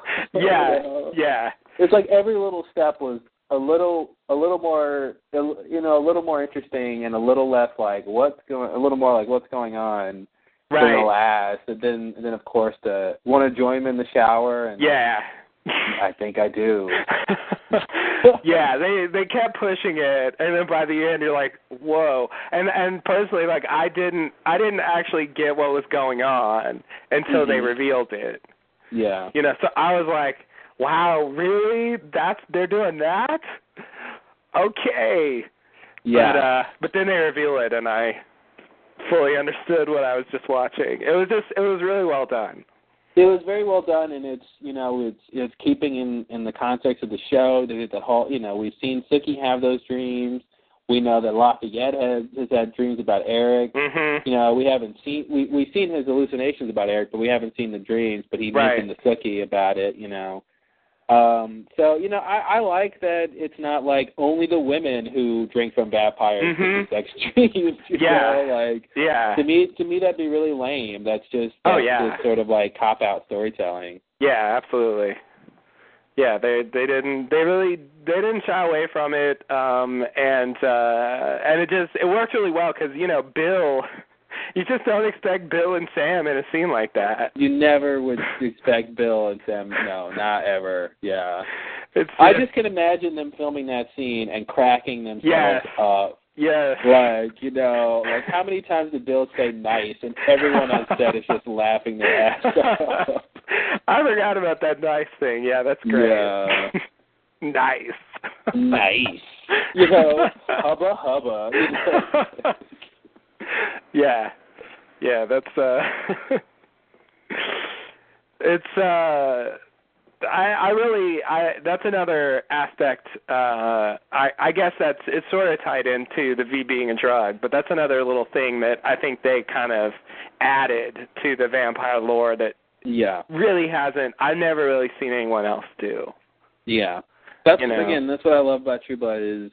They're adding to the vampire mythology, and and it's interesting stuff, and it's I something else I put in that category is the flashback with Bill and Lorena, killing that girl and making the guy watch and having sex in the blood. I mean, as gruesome as that is, and of course not everyone wants to see that or wants to see a story with those elements. I do. I have a dark side, I guess. But it's still interesting that some just in terms of the vampire mythology, like that's something that they would do. It's interesting to like see that play out. Yeah. No, that was definitely that was a good scene. Probably one of the better Lorena scenes. I think I've gotten probably a bit desensitized to the violence in the show. There is it gets pretty graphic at times. I think it was shit. Now I don't remember. Was it season 1 or 2? When is it? I don't even remember who does it. It's when Sookie is at Fantasia and she rats out the guy behind the bar, and then somebody stakes him, and like the blood like gushes. Oh yeah, I think it was Bill or somebody. Yeah. Bill. I guess Bill staked him. Yeah, because that was Bill's punishment. Bill had that punishment from. That's when he first got introduced to the Magister. Yeah. Because Bill killed another vampire, and he had to create a vampire, which was Jessica. Right. As penance for doing that. Right. Yeah.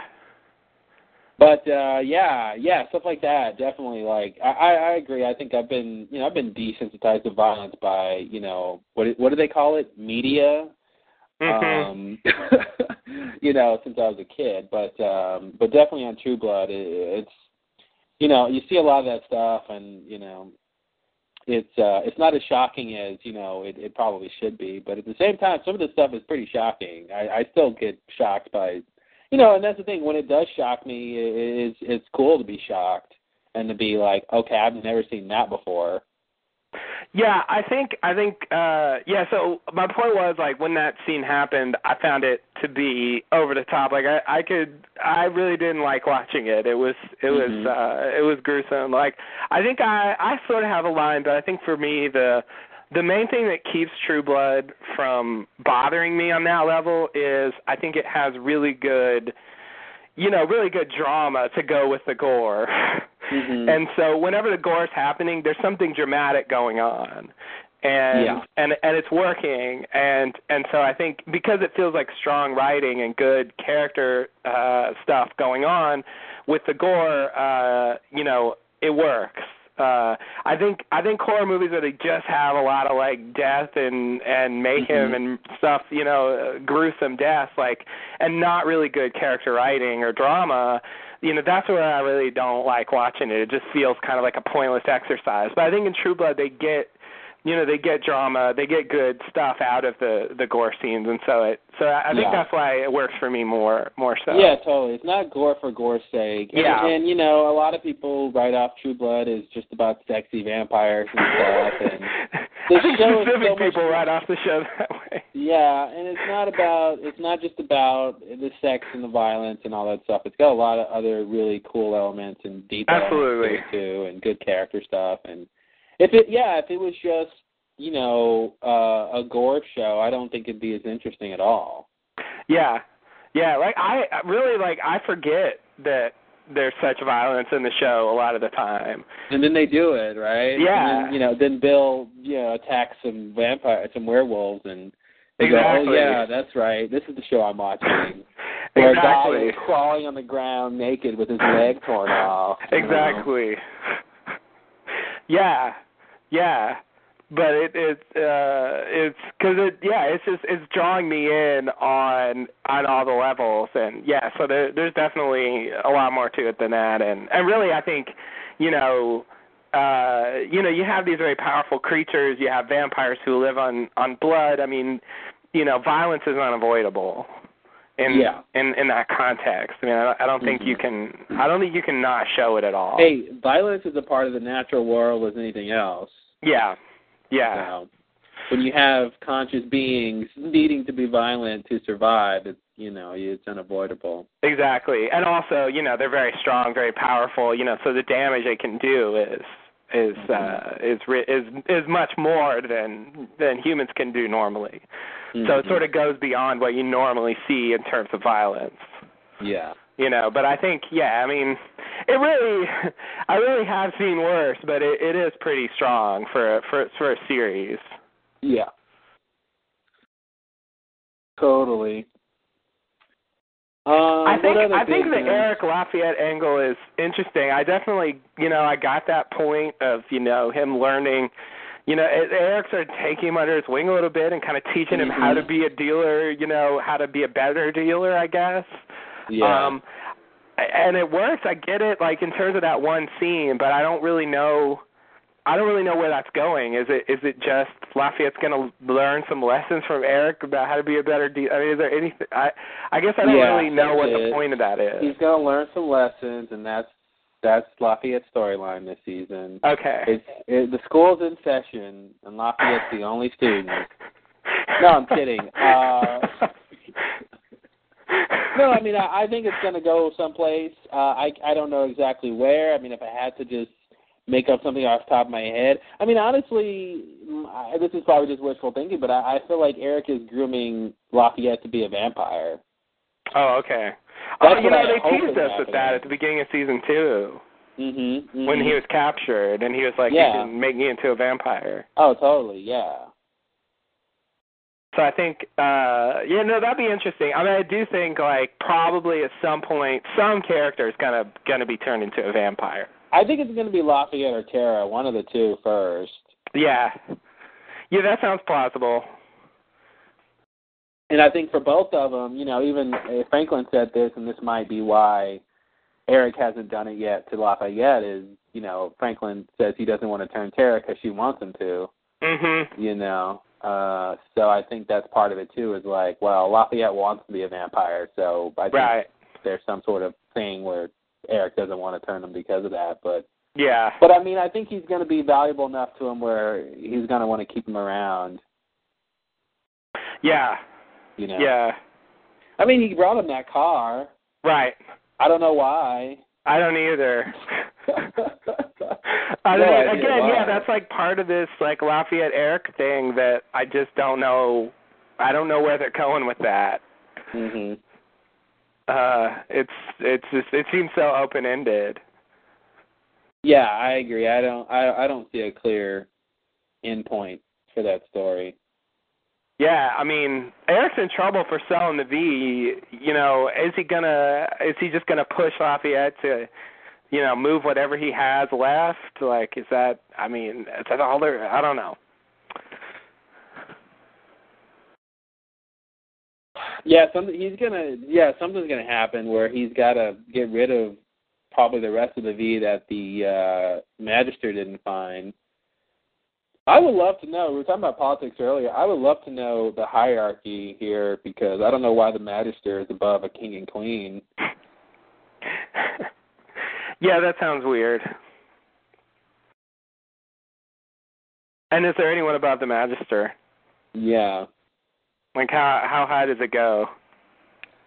Yeah, I don't know if he's like the president of the United States. You know, is he the ultimate guy? I mean, I don't think he is. I think he's just regional, but at the same time, I think you're right. We really don't know exactly who else is. You know, is there anyone over the whole United States area, or is it just regional leaders? Yeah, that's sort of what I was asking, like how high up it goes. In terms of like central authority. Because I feel like we already, with this King of Mississippi thing, like we already kind of have an idea of, you know, regional powers wanting their own things, you know, and to a certain extent being in conflict with each other. You know, so it comes across like, you know, maybe it is more sort of territorial like that, and there's just different domains, and they have to interact, but maybe they don't have a higher authority to appeal to. I mean, that's sort of how, you know, countries are right now. Yeah. I mean, there's sort of stuff, you know, UN and so on, but nothing with real sort of global authority. So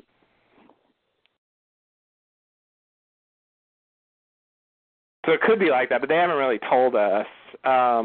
I think, it looks like the big plot going forward is what's up with this group of werewolves and the King of Mississippi, and what's he going to do with Bill, and why does he want Sookie, and, you know, all those things seem to be. I guess we learned in this episode that Franklin, the British vampire who has sort of kidnapped Tara, is working for the King of Mississippi, and he's trying to track down Sookie. Presumably for him. Yeah, that's all I can think of. Seems like the story so far to me. Yeah. So. But he also seems to have this weird interest in Tara. Yeah. That I think was unexpected. Right. Yeah. It seems like that wasn't necessarily part of the plan. He's just doing that. He's just doing that on his own, basically. Talk about a character who's relentlessly beat up all the time. Yeah. Tara. Yeah. She's really she's really had a shit couple of seasons. Yeah, suicide's never the answer, but geez. Yeah. Yeah, really. You know, at this point, I don't know how much more she can take. Yeah. The whole being tied up and left on the toilet there was pretty bad. It was. Yeah, and season 1 she had that whole thing with her mom and the demon and going to the exorcist woman, and you know, that it's basically just like her horrendous past and relationship with her mom, which was horrible. Which was pretty bad.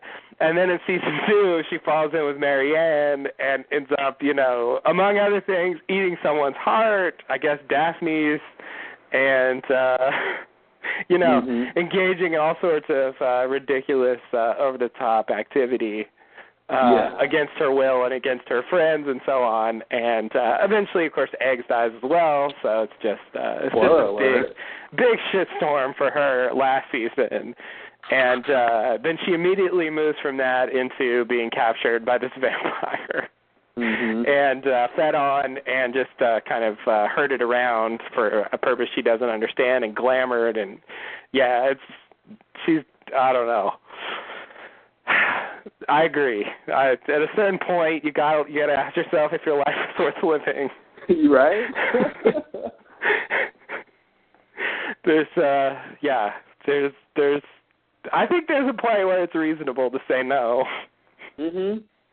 And she's getting pushed pretty far. She is. She really, really is. Because like after last season, it just seems like I can't believe they're doing more stuff to her. Mhm. Yeah, she did not get a break at all. Yeah. Yeah. You know, all Sam has to deal with is being a shapeshifter and then having this family that's not that great. Yeah, he's just got kind of an annoying family. And okay, maybe his brother tried to kill him once, but yeah, you know, for the most part, it's just kind of, you know, an annoyance. Mhm. But yeah, it's gone well beyond that, you know. And I thought it was great that he basically glamours her into letting him in. Mhm. You know, whereas that for vampires are strong, but that's a weakness they have. If you can somehow get yourself in a house and not let them in, they can't come in. Yeah. And well, I guess you have to own the house, but yeah. Yeah. I mean, whatever the technicalities are, I mean, they don't make any sense to me. But yeah, I mean, if you can somehow get into your house, whatever that means, you know, you have to let him in. It's like, oh no, I rent this place. I mean, I want it. You know, in Eric's fantasy, he has Sookie let him in, and I don't think she's supposed to be in her house. I want to say it's sort of something beyond ownership, like it's somehow, you know, you have to possess the place. I think that was in Sam's fantasy too with Bill. Like he had to let him into his like hotel room that he was in, you know. Mm-hmm. So I think the idea is it's sort of your place then, but not some kind of like you got to own the title or something. Show me the deed. Let me see the signature. All right. As much fun as that would be, I think it's sort of like whatever building you're I mean, when I try to make it work, it doesn't, which is why it frustrates me, but I think that's kind of what it is. You know, the structure you're occupying is protected. Mhm. Yeah, it's a nice little caveat. It's really the only protection a human has against a vampire. That and, you know, daylight. Right. And if you can somehow manage to, you know, catch them with a, you know, silver necklace or stake them or something, you know, but that's a shot in the dark. Yeah. Since they're much faster and stronger and more perceptive and stuff, it's hard to actually get the upper hand. Mhm.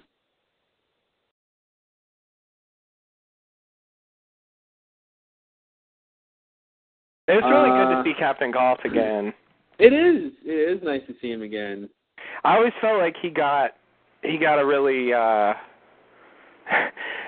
was really disappointed in his death in season 4. I realize that this character is not Captain Galt. Yes, I do. Mm-hmm. But somehow it feels he will like always be Captain Galt. Yeah. Even though I saw him on other shows before he was Captain Galt, he still will always be Captain Galt. Yeah. He made an impact with that character. Yeah. It was really well done. Yeah. Even though he didn't do all that much, but somehow it fit in, you know. And he was don't trust the captain guy. I like to think Captain Galt died and went to the gym and then became this guy. Yeah. Because he seems really ripped compared to, I mean, not that Captain Galt ever had his shirt off, but I only have to assume that the actor got into better shape for this role. You're probably right. Yeah. The werewolf thing seems to be they're basically like bikers, you know, but they're werewolves. They don't necessarily ride motorcycles. Yeah. You know, they have all fours. Like, yeah. like culturally they're sort of bikers, and I guess they have their. In general, I mean, what we're seeing is kind of an aberration, but in general, they're supposed to be kind of secretive, keep to themselves kind of people. It's almost saying, like, if you know a biker, they might be a werewolf. Yeah, that's what I was going to bring up, like the idea that somehow that's what bikers are. Yeah, or it's almost, I mean, they're definitely are drawn to whatever edgy darkness that bikers represent, you know. Yeah. Sort of anarchistic or whatever the adjective is. And, yeah. You know, very like separated from mainstream society, kind of. Right. You know. Right. And pack-like too. That's another reason they probably went with bikers is they're very you know, they ride around together and pack. That's right. Pretty much. So yeah, makes sense. Yeah, it does. But it's interesting. Yeah, I mean, it definitely makes them like stand out from the vampires. You know, because the vampires are really not like that at all. No.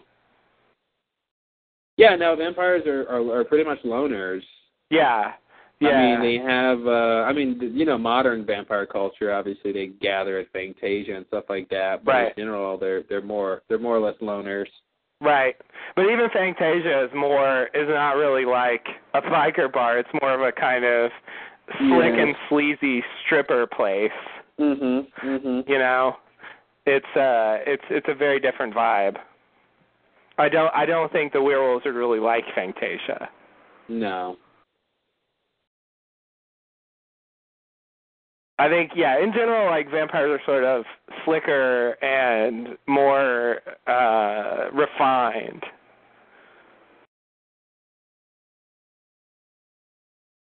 Yeah, and they sort of brought up the idea that with Alcide, like, he said something like werewolves run hot. Like, I guess I interpreted that they have really high metabolism.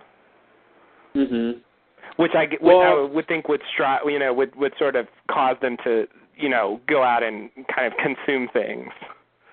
Yeah, and I think there was something about body temperature with Sam and what's her name, and Daphne too, right? Oh, I thought yeah. there was something about them being hot. That's right. I forgot about that. So I think, you know, like I said, you know, the werewolves are shapeshifters who can only shapeshift into wolves. So. And of course, vampires run cold. Yeah, vampires are cold because they don't have any blood pumping. Yeah. Through their body, so it makes sense that they're cold and they're dead too. So. Right. Yeah, but I did like that contrast that Alcide, you know, Sookie was like, "Oh, you're so warm," you know. Yeah. Like, I guess I don't know. They run a couple degrees hotter. Yeah. Yeah. Yeah. So I think. Yeah, you might be right, but I want to say, you know, there's certain if the full moon thing's true, you know, I want to say there's certain things that werewolves have. Maybe it's just problems or whatever to deal with that shapeshifters don't. Well, yeah, I think each special species is going to have its own qualities and own like characteristics that it has to adhere to. Yeah. Yeah.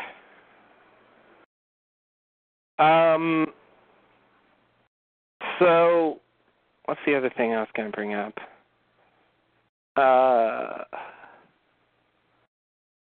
What's the other thing they're doing?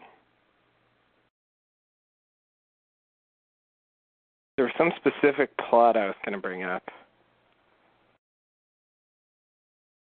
Let's see.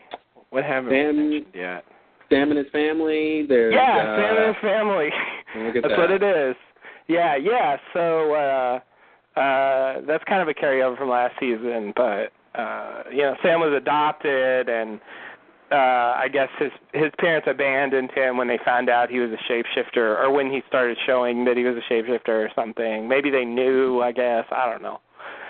I didn't quite catch what exactly happened there, but somehow he was abandoned by his parents, and so he tracks down his real family this season, and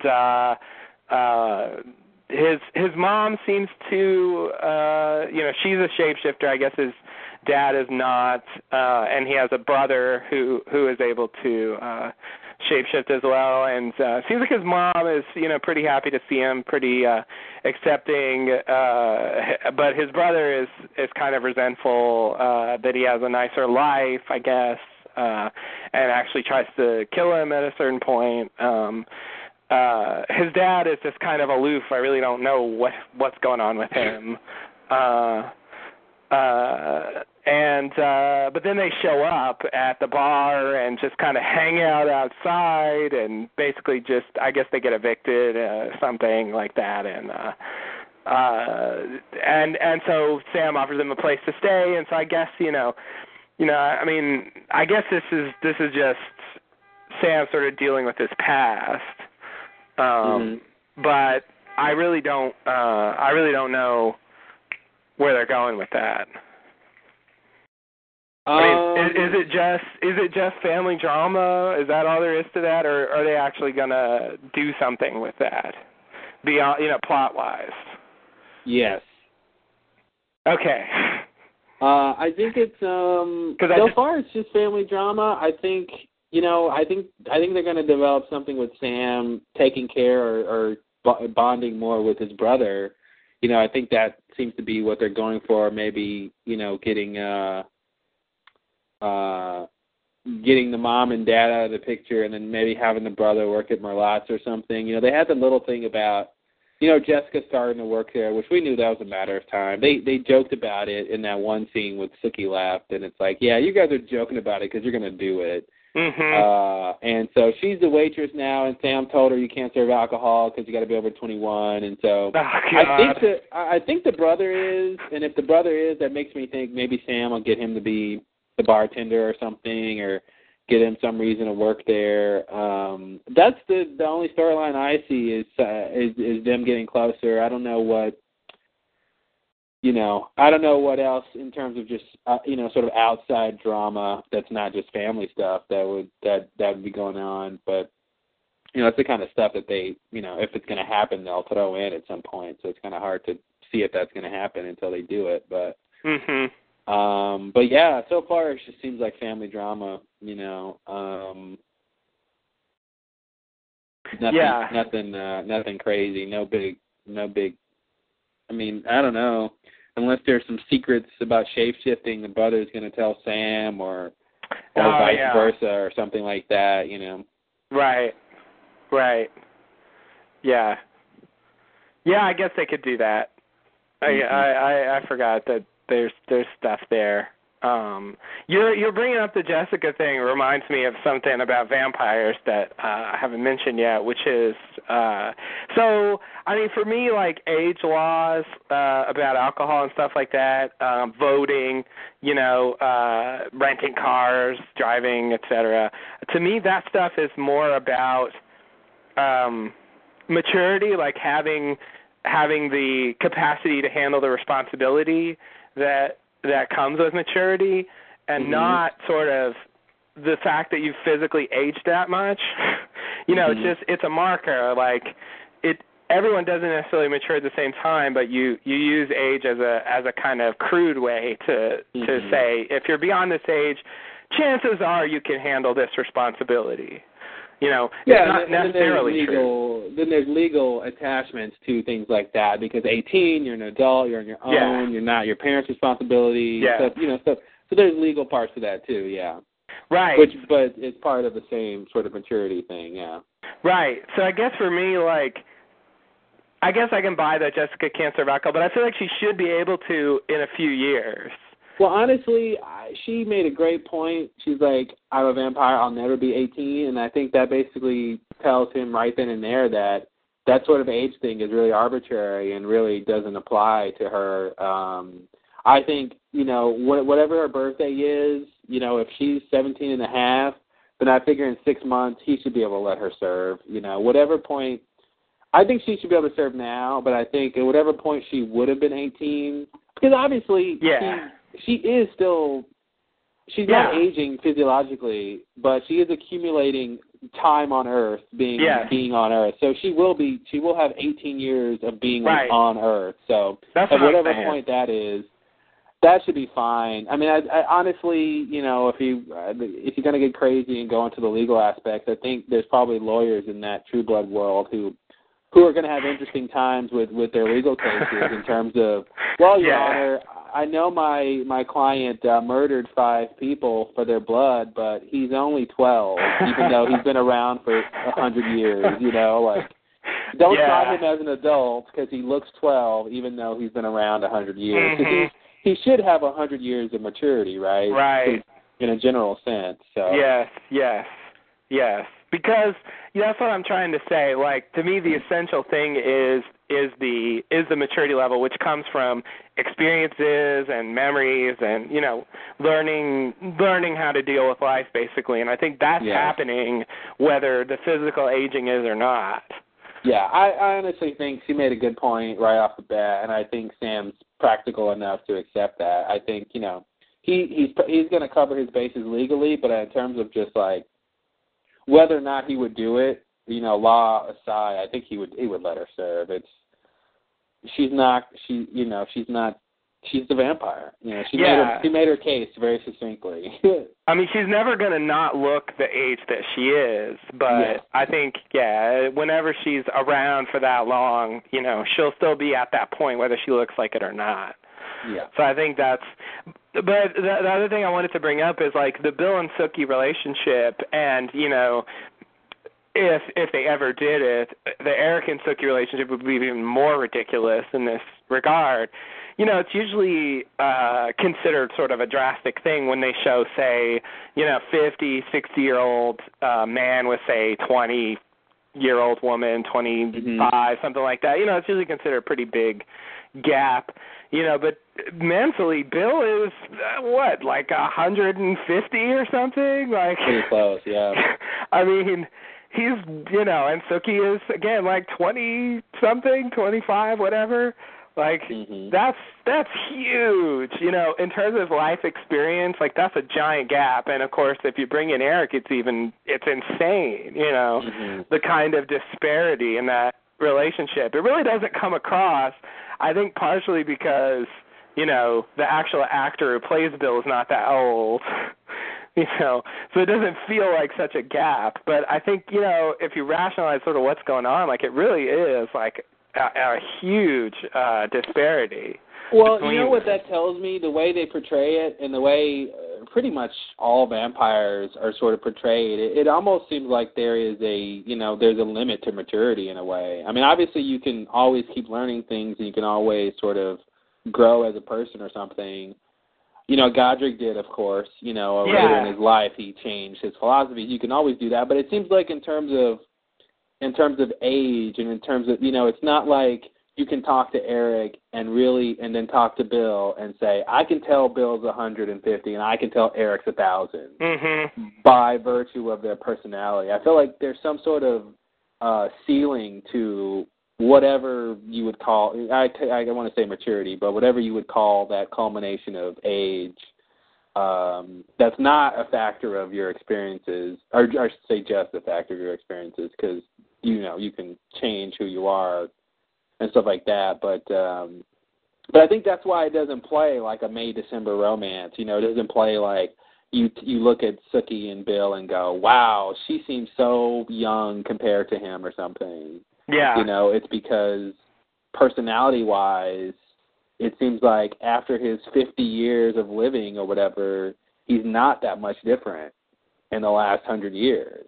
But aside from experiences that have happened, he's going to accumulate more experiences and change because of that. He has his time in the 40s or whenever with Lorena, and he kills people and he likes it, and then later he decides that's a bad idea. So obviously, there's still character growth, but in terms of like the age factor playing, it seems like there's a ceiling to that. Yes. No, you're right. I mean, I think that's the way they're writing it. But I feel like there's kind of an issue with the fact that this is written by humans, that, humans don't really live longer than 100 or so years. Normally, very rare. So there's really no frame of reference. Bill's on the borderline of someone maybe you could portray realistically, but there for Eric or Godric, like there's no frame of reference for someone who's been around that long. You know, like what would someone be like who's been around that long? Like I don't think anyone really knows because there's no one like that we know of. Yeah. You know, so I think there's sort of a limit to what they can really bring across. Like I really think if someone were around that long, there would be some kind of limit, but I think it's beyond, it's beyond the human limit. Mhm. Of what we've reached. Well, I don't know. Is a person who's 100 years old a lot different than a person who's 40? I mean, that's a pretty big jump. Yeah. I feel like the big difference... I mean, I think they are. I mean, that's, I do think there is a difference. But the difference is really about the experiences and what they learn from it, right? It's like if you live an extra 100 years, that's just 100 more years of experiences you can have. And you can do something interesting with that or not. You can fundamentally change through that 100 years or not, depending on what you do, Right. I mean, right. Look at Eric now versus Eric before he was turned into a vampire. Yes. He's definitely a sort of a different person. And I guess my point is, you just sort of get more experiences, and then that's going to change you and decide more than just the amount of time. Because you can go, if somebody goes to spend. If someone spent that 1,000 years as a vampire isolated alone on an island by themselves, they're obviously going to have an interesting, decided personality, but that doesn't mean they're going to get this wealth of experiences that's going to change them like somebody else would. So right. It's still kind of like, it depends on the person how much they're gonna really change. So I feel like you can guess how somebody. I mean, this is just a thought. It's obviously not factually true, but I feel like you can guess what someone who's 1,000 is going to be like, because it's really just if you can know what their experiences are, and as a writer you can extrapolate how that would change them. Then I feel like you can get a close idea. But yeah, nobody really knows if living 1,000 years has some extra psychological consequence that you can only glean if you've done that, from experience, But I feel like it should be the same way. Someone who's 18 versus someone who's 100, like it's the difference is their life experiences. That the person who's 100 should have learned more lessons, should have made mistakes, should have learned from other people's mistakes, and should have an outlook based on that, Yeah. that the 18-year-old is not going to have because they haven't gone through those things. Exactly. Yeah. Yeah. But at the same time, I mean, I think, humans just really, I don't think we can really think on that time scale. I mean, we can say, here's how it would be, but I think we're just not equipped for lifespans like that and to really conceptualize, would it be just like ours, only longer, or would it be, a very different experience if you really had that kind of time on your hands? Mm-hmm. I think there's potential that it could be different than just basically the same, as it is for being human. But even if it were exactly like being human, but longer, I think still, the accumulation of experiences would be so much greater, and I think it would make that person much more, especially with vampires, where you don't have physical degeneration. You probably have pretty good memory throughout the time.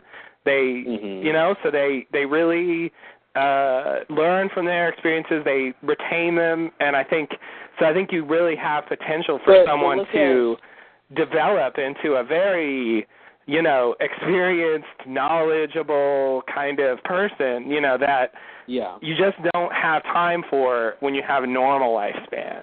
Yeah. And again, I would agree with that, but I think that's something you can take into account if you're writing a character that's old, because, at the like I said, unless there is some psychological element that becomes apparent after X amount of time that no human can imagine because we've never done it, unless there's this X factor out there, then I feel like the only difference is more experiences. And in terms of writing, if you know what those experiences are, then you can come up with a character that's realistically like that. But like you're saying, it may be something else. And if there is something else, then of course we're missing. No, you're missing that. But you have to say that it's it's not just being a human, but longer. It's not just more experiences. It's more experiences, and it makes you like this. It gives you this specific thing that you can't imagine. Because no one has done it yet. But I feel like it should just be more experiences. I mean, like I said, I feel like it should be the same way 18 to 100, but maybe it's not. Well, I think that would be the difference, but I think that's a big difference. I mean, to me, it's even more dramatic when you say 10 to 100. Mm-hmm. Because that's the same scale as 100 to 1,000. Yeah, if you think about a 10-year-old versus a 100-year-old, I mean, that's a huge difference. Like, it's not an exponential growth or scale. You know what I mean? Like at a certain point, it is. From the time you're born to the time you're 10, you're changing. So drastically. By the time you're 10 to 20, you're still changing a lot. I don't think you're necessarily changing as drastically, and especially not in the same areas. And 10 to 30 is a change, but I think, what I'm saying? I feel like the longer you go, the less exponential or the less steep the increase and the change in your personality behavior. Now, that's just my opinion of how I see it. It doesn't mean that when you hit 500, something happens and you go exponentially more experience. It's something like that can happen in the curve of 1,000-year life. Who knows until you get to that point, but just charting out, and generally so that's what I'm saying. I feel like there's a ceiling to maturity or to experiences or something where you're going to continually be changed by that.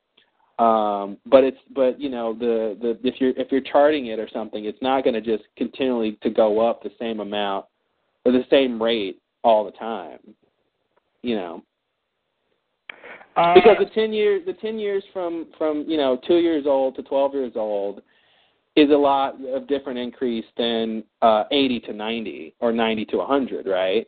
Would you agree with that? Yeah. So that's why I feel like the older you get, the less changes you're getting on that level, and the more it's really just about what experiences you're having.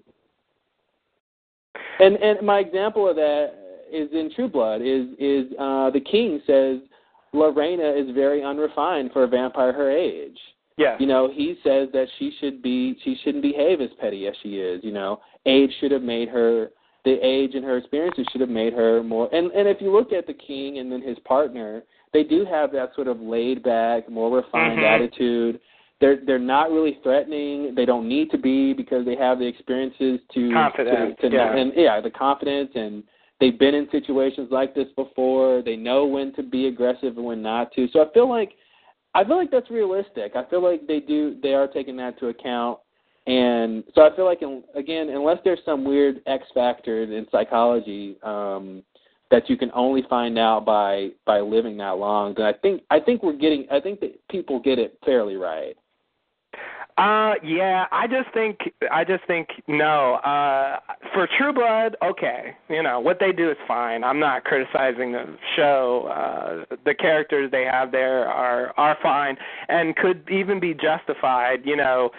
If you want to fill in what Eric or the King of Mississippi's experiences were, you could probably say, well, here's how they developed, and here's how the reason why they're like they are now. And that probably works fine. Okay. Mm-hmm. But setting that aside, I think if you had a creature develop, evolutionarily to have, say, to sort of naturally have something like 1,000-year lifespan, you could potentially have, it's well known that, babies learn really rapidly and children somewhat less so, but still very fast, and then it decreases. That's what you were getting at earlier. Mm-hmm. If you have something with a 1,000-year lifespan, I don't see any reason why that period couldn't be stretched out more, and they could take in even more. Well, here's the reason: physiologically, I mean, there's plenty of reasons why it shouldn't be stretched out. Number one is because they only get turned into a vampire after a certain age. So, you know. Well, I'm not talking about vampires. Oh, what are you talking about? I'm talking about, so that's why I'm trying to, like, set aside True Blood, because I think, you know, the characters there, and the idea of vampires is sort of different because... Well, but that's the whole... I see what you're saying. If it's just a person who... that's what I feel like you wouldn't stretch out their lifespan like that, and then every increment of their growth, you know, expands in proportion. I feel like that's not the natural. I mean, I feel like the whole point of, you know, how humans and most sort of infants develop is they try to be as self-sufficient as possible as quickly as possible. And it'd be weird that, okay, if the average lifespan of a human is 100, and they learn the fastest in the first 2 years. I mean, that's the way it is now. That's certainly not the way it is, you know, in the wild, so to speak. I mean, it's that way only because of technology and advances in, like, understanding how disease works and nutrition. Wait, what are you saying isn't like that? I'm saying, what? I didn't get the subject. You were saying something isn't like that. What subject were you talking about? I don't remember. Well, I was saying if the average lifespan of a human is, say, 100 years. Oh, I was saying that's sort of artificial. Like, it isn't really. I mean, it's only that because of these, you know, developments in various areas of knowledge. I'm just setting up a hypothetical to your point that if I'm just saying hypothetically, let's say, I mean, the lifespan of any species is going to be dependent on a lot of things, and the environment is number one, and our environment is technologically advanced, therefore we can do that. But I'm just saying in general, say if it's 100 years, even when I'm just trying to get easy numbers for my example here. If it's 100 years, and then you're saying, and then, you know, say humans learn the fastest in the first 10, and then it tapers off, then if you're saying now in some other scenario a human is going to live 1,000 years, therefore, the first 100 years they learn the fastest or something. Yeah. Like to me that could be true. I don't know, but to me that doesn't necessarily gel with just the natural fact of that 10 year, you know, that period of time, you know, physiologically it's designed to do that. You know, and basically you're slowing down their aging over time. Basically, that's kind of what you're doing is almost like slowing down how time affects them. And I feel like time would affect them the same way. Like they need to learn as fast as in 10 years. If you live 1,000 years, then is when you do 100 years. So I'm just saying, it depends on the environment, but I guess it would slow down. But what I'm saying is, like, okay, dogs basically reach adulthood in 1 year, okay? Mm-hmm. And if they could talk, they could get together and say, you know, what are humans doing being kids for, you know, 10 years, whatever? You know, what can they possibly be getting out of all that time? You know, I mean, they could stand there and say that. You know, how does that work? Why would that arise? I mean, they could stand there and say that. A fly could say that about a dog. A fly reaches adulthood, you know, in a day or whatever, hours. Yeah. And a fly could be like, well, what's a dog spending a year reaching adulthood for? Yeah, so, I mean, we can stand here and say, what are they doing? Well, you know, it's the environment that creates those circumstances, you know. And if you're talking, like, I'm being very speculative and talking about, like, not necessarily Earth, but, you know, some environment where you have life arising. You know, I feel like it's not out of the question to have a creature with a longer childhood than humans. Sure, that's ridiculous to even say, because we already have examples. Of course, and my point is, the point of that acclimation period is to be ready for life in that environment, right? That's sort of the point. Yeah. And so so you can't say it's a human then. It's somebody else in some other planet that in their planet they need 100 years to get ready. Yeah, that's totally fine. But what I'm saying is, if you're taking a human being and giving them 1,000-year lifespan, I still think they need to be ready to be an adult in the same amount of time, not at that 100 years. That they still need to have that 10-year period. Yes. Or 18 or whatever year period. Point taken. Yeah.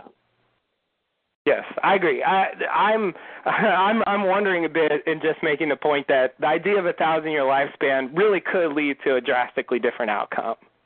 It could. It definitely could. And my point is, it should only do that if there's unforeseen elements that arise later down the road. Right. But barring that, it should just be a product of your experiences that decides how you're going to be, what your personality is. Yeah. And that is something you can guess at. And if you're writing a character, someone could plot out the major life choices of a character every year or every month for 1,000 years. They can. Really they can. Yeah. I mean, I guess, the only thing that I would say is there's no real model you can point to and say, this has some kind of basis in reality. You're just making stuff up. I mean, whereas with someone, leading an ordinary human life, you really can at least point to real people doing those things and say, this is a realistic sort of, set of life experiences for someone. Yeah. At a certain point, you're extrapolating, of course. Yeah, I mean, you can guess what someone who's 200 years old might be like, and should be closer to the truth than if you guess what someone who's 1,000 or 1,000,000 years old would be like. Yeah, exactly. I definitely think that's true. And I also will concede that you're probably right that just as there's sort of a tapering effect. The difference between 50 and 60 is not as big as the difference between 0 and 10 or 10 and 20. That's certainly true. I would expect that once you get to be 500 years old, you should have learned some large percentage amount of things to learn, and there's only so many things to learn and experiences to have anyway that, from 500 years and then from 600 years, how much extra are you really learning that you haven't experienced yet? All other things being equal, you're as long as you're not like spending 500 years isolated and your last 100 years you're with people or something, I think potentially, you could say that at a certain point it's like 10 years, 100 years, they just go by. I barely notice, and because I think that's how time sort of starts running, for most people when they get older. So I think, and particularly because vampires really were humans, I think it makes sense to treat them that way. I mean, that's why I was sort of setting True Blood aside, because I think, now that you've drawn it out, it sort of makes sense for these characters to develop like that. On the other hand, I will say, I think, just as I said with, like, Jacob, I think, given someone having the ability to live that long and, not aging, not succumbing to physical ailments and mental ailments and having memory problems and stuff, I think human potential, for a vampire, would be larger. I mean, I would expect that if a vampire wanted to, they could really take things a lot further than any humans have in terms of knowledge. Yeah. Oh, totally. I mean, the culmination of something like that, I mean, to be able to spend 100 years on various related disciplines to study them, I want to study physics for 100 years and math for 100 years, and now I'm going to come up with a grand unified theory of everything. You might have something there, if you have the mental capabilities to do that, and of course the time. Right. Yeah, I definitely think they could take things further. That's the kind of thing, and I feel like that could also come along with a kind of, a sort of different kind of emotional maturity that maybe most people don't really get to. If you get to the point where you sort of understand the universe better than anyone who's ever lived, like that, that I think that would put you in a certain position that might, have an effect on you. I guess I'm saying I could see it happening, but I think for the specific characters that we're dealing with on True Blood, that probably hasn't happened. And so I think what we're dealing with on True Blood is certain characters who kind of hit a stasis, and they've sort of been who they are for a while, and they're really not changing because they're kind of happy with who they are. Yeah, and just because you have the ability to grow to that level doesn't mean you will. Exactly. You can, you can spend 1,000 years on Earth and never learn more about the nature of the universe than anybody else who lived. Right. It just depends. Right. Right. I guess maybe my main point is I think, you know, I kind of enjoyed the little bit in season 1 when Sookie's grandmother had Bill come and like talk to them about the Civil War.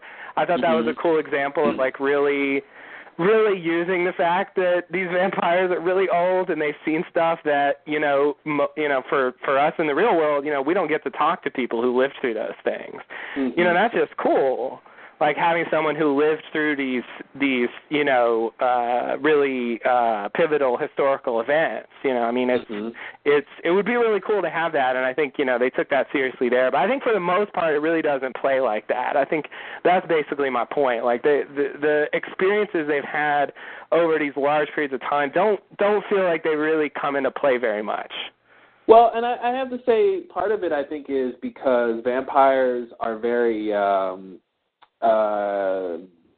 what's the word? I mean, they're very content with their sort of lives. I mean, you know, Eric and those guys at Fantasia are really just kind of happy to do their Fantasia thing and have sex and sort of be, you know, I feel like they're not intrinsically aspiring to transcend, given their powers and the ability to live indefinitely. You know, they're really just and it might just be because they were formerly human, you know. Yeah. They're really just sort of content to carve out a life that they feel happy with, and that's about it. They're not really trying to go for a lot. Right. Yeah, no, I agree.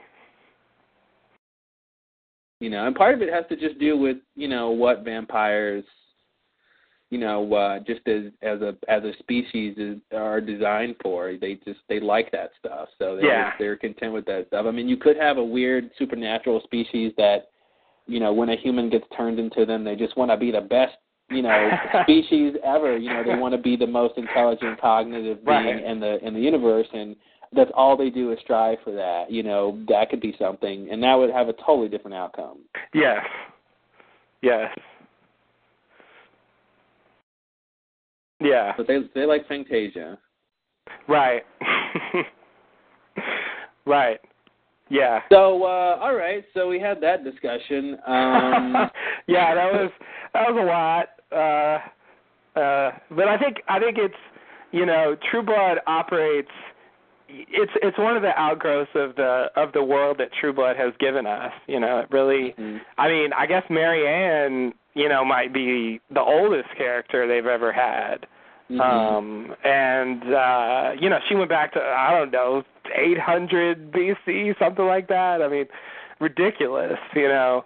Yeah. Most shows don't really give you that kind of stuff. And not just, you know, not just these obscure kind of mythical background characters like Jacob or something, but, you know, really like main characters you spend a lot of time with. You know, who have lived through, you know, huge portions of human history, and so I mean, to me, it's just kind of a weird spin-off from the way the show is, you know. Yeah. We don't usually get characters like that in TV shows. Yeah. I mean, Eric is supposed to have been like a Viking, right? He's a Viking. Yeah. I mean, that's amazing. A Viking is alive. Like, Yeah. Yeah. Somebody tell the Smithsonian. Yeah. Exactly. Like, oh man, questions. Yeah, it looks like when Godric says, I you know, I didn't get to know your Jesus. I didn't get to meet him. I could have. Yes, exactly. Yeah. I was alive at the same time. He could have potentially been there and reported exactly what happened. I mean, that's just amazing. That's the kind of stuff somebody could have turned one of Jesus' disciples into a vampire, and that disciple could be alive and could have first-hand account, literally, of what was going on. Exactly. And that's just, I think with the Civil War thing, they barely scratched the surface on that, because, you know, that's fairly well recorded in history. You know, stuff like, you go back that far, and you're really getting stuff that we don't have. Yeah. And that's just, I mean, I know that's sort of beside the point of the plot and all that, but wait, isn't True Blood a historical drama? I thought I was watching. Really? Yeah, I don't think it is. I'm waiting for the nude Abraham Lincoln sex dream.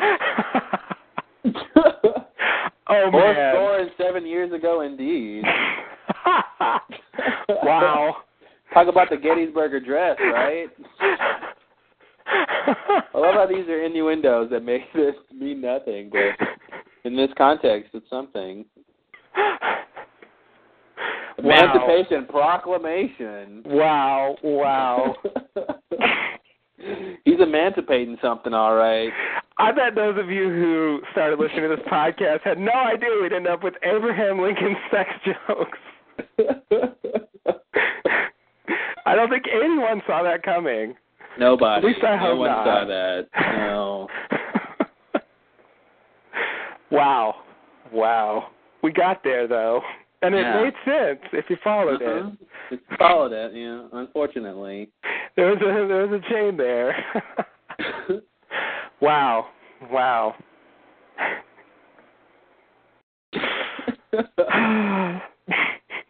Stovepipe hat in my ass.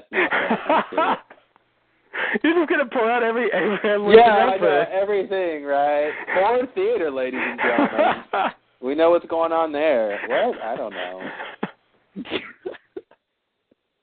Wow. I don't think you missed any. Well, there's John Wilkes Booth, something about his wife, and I think that's it. Yeah. Being from Illinois, and I don't know. That's about it. And being a Republican. I hit the big one. Party of Lincoln. Yeah. They'll never let you forget it. Mm-mm.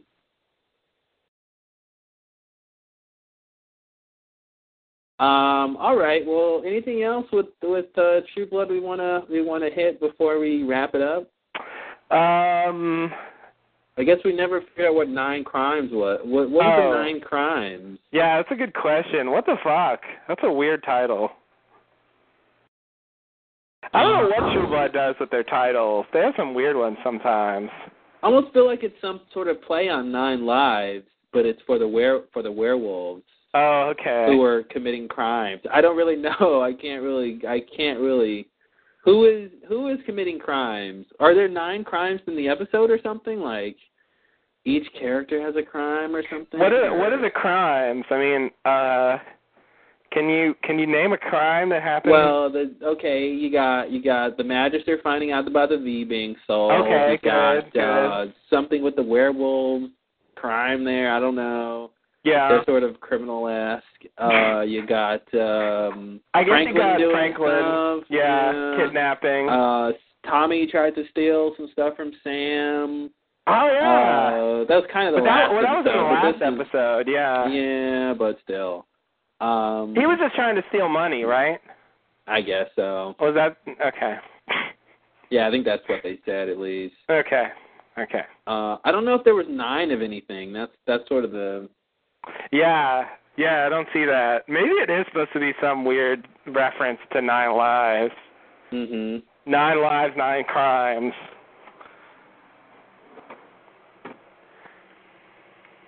I just want to see what the other... Okay, so the first episode was called Bad Blood. I guess that makes sense. Second episode, Beautifully Broken. Okay. I don't even remember what that episode was about. And then the third one was It Hurts Me Too. That works. Okay. Those are just very vague, and they just kind of fit in. 9 Crimes seems really specific. It seems like 9 Crimes should refer to something. And it's like 9 to number 9. Yeah, not spelled out. Yeah, if you're going to number something, I mean, it seems like you should have something in mind. Yeah. Oh, maybe Bill getting that stripper at the end. I mean, maybe that's sort of a crime. Okay.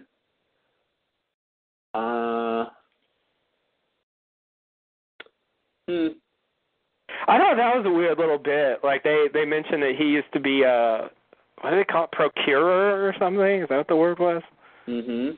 Like, I don't ever remember knowing that. I don't either, unless is he said that's what he did for the Queen? Did he say that's what his job was for the Queen in particular? Yeah, I think that's what he said. I'm not sure. I mean, and I don't know what that means. I mean, I guess he sort of helped procure for Lorena, right? I mean, I guess there was a time or two he sort of saw him get people. I mean, I almost feel like he didn't mean procure in the way that we see him do it. But I don't know what they mean. Yeah, I guess I thought they did mean the way we see him doing it. Like, I guess I thought the idea was, there's certain. I mean, I don't even remember seeing this before. This was all news to me.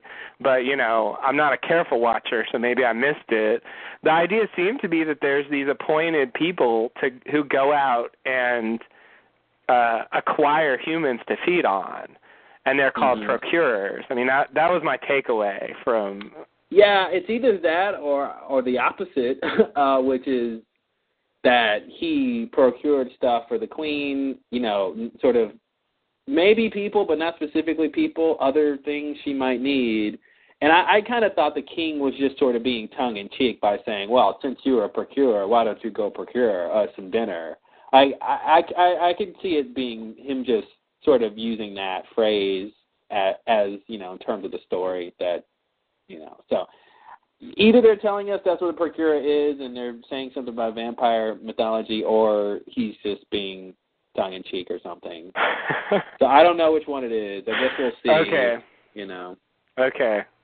Yeah. But it's just the way he said it made me think he's just being, he's just being sly by saying, well, why don't you procure some dinner? Because that's kind of how he used it. So, it could be that he did that for the Queen, but we definitely never saw that, obviously. Yeah.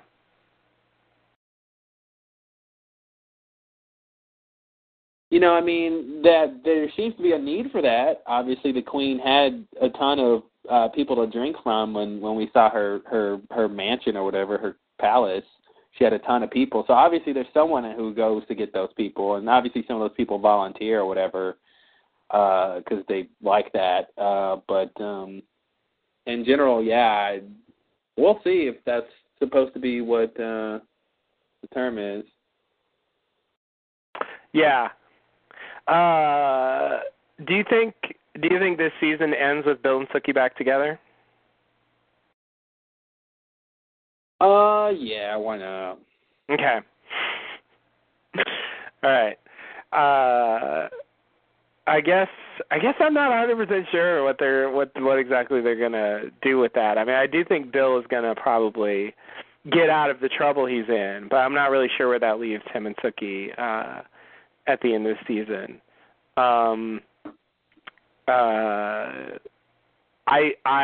think we probably agree that at some point, Tara's in trouble right now, but at some point, presumably she'll get out of trouble and learn what happened with Eggs, that Jason shot him, and possibly other people will find that out as well. I guess Jason's going to be a cop for a while, take the shortcut with Andy, and, that'll go somewhere. But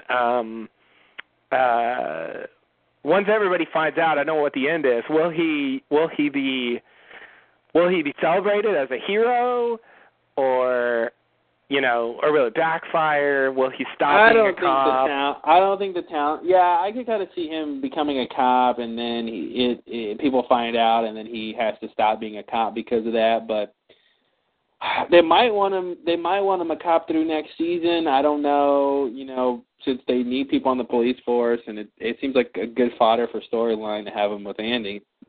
Right. But I almost feel like the townspeople aren't going to care that much as it's going to be a problem for his relationship with Tara. Okay. And Sookie. Sookie's going to be surprised, too. Right. Although I got to say, she really could just read his mind and find out, but she obviously tries not to do that to people, but... Yeah. Yeah. I guess she can control it to a certain extent. I remember I used to have the impression it just happened and she couldn't really control it. Mhm. I think the idea thing is she actively tries not to listen. It's hard. It's like her default is for that power to be on and active, but she has to actively and willfully not hear people's thoughts. But, the way it comes off, especially recently, it just seems like she's not trying to not listen to people. So it seems like it's just sort of off all the time. But I really think the idea is she's, that was the whole reason she liked Bill, was because she didn't have to try to not listen around him. She just didn't hear anything. She could just let go and not hear anything. Right. Yeah. Yeah, that was the idea.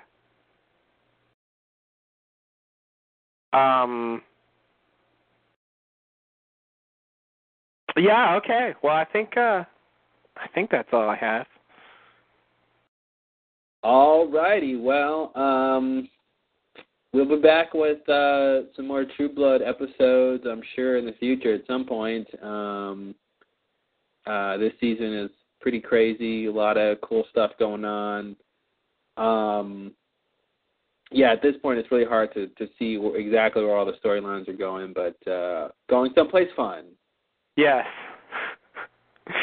Yeah. I mean, they'll probably throw in a twist or two. Mhm. Yeah, probably. I'm just guessing. Yeah, well, that's a crazy guess. Totally out of left field. A twist on a TV show? Whoa. I'm calling Hollywood right now. You know what you guys should try? A twist. Cool. Well, thanks for listening, everybody. Hopefully this was fun for you to listen to, and hopefully you've seen True Blood and you weren't totally spoiled by everything. Yes. Yeah. Even if you were, it's still worth watching, so you can go back and see the stuff that you were spoiled on. Yeah. I mean, we may have spoiled some of the plot, but as usual in most TV shows, I mean, the plot is one level, but, it's worth watching for a lot of other reasons. Mhm. So, Abraham Lincoln sex scenes. Exactly. See, now there's sex scenes. First thing was sex dream, and now he's actually having sex with people. The Founding Father orgy scene, right? Right. Okay, wow. Yeah. Wow. You were already verging on American blasphemy, and now you brought in a Founding Father orgy. Wow, American blasphemy. I like that title. Yep. Could be the title of some album or something. Oh, I guess it kind of sounds like that. Yeah, Green Day, where are you? They'd be all over that one, right? Yeah, you're right. That's so them.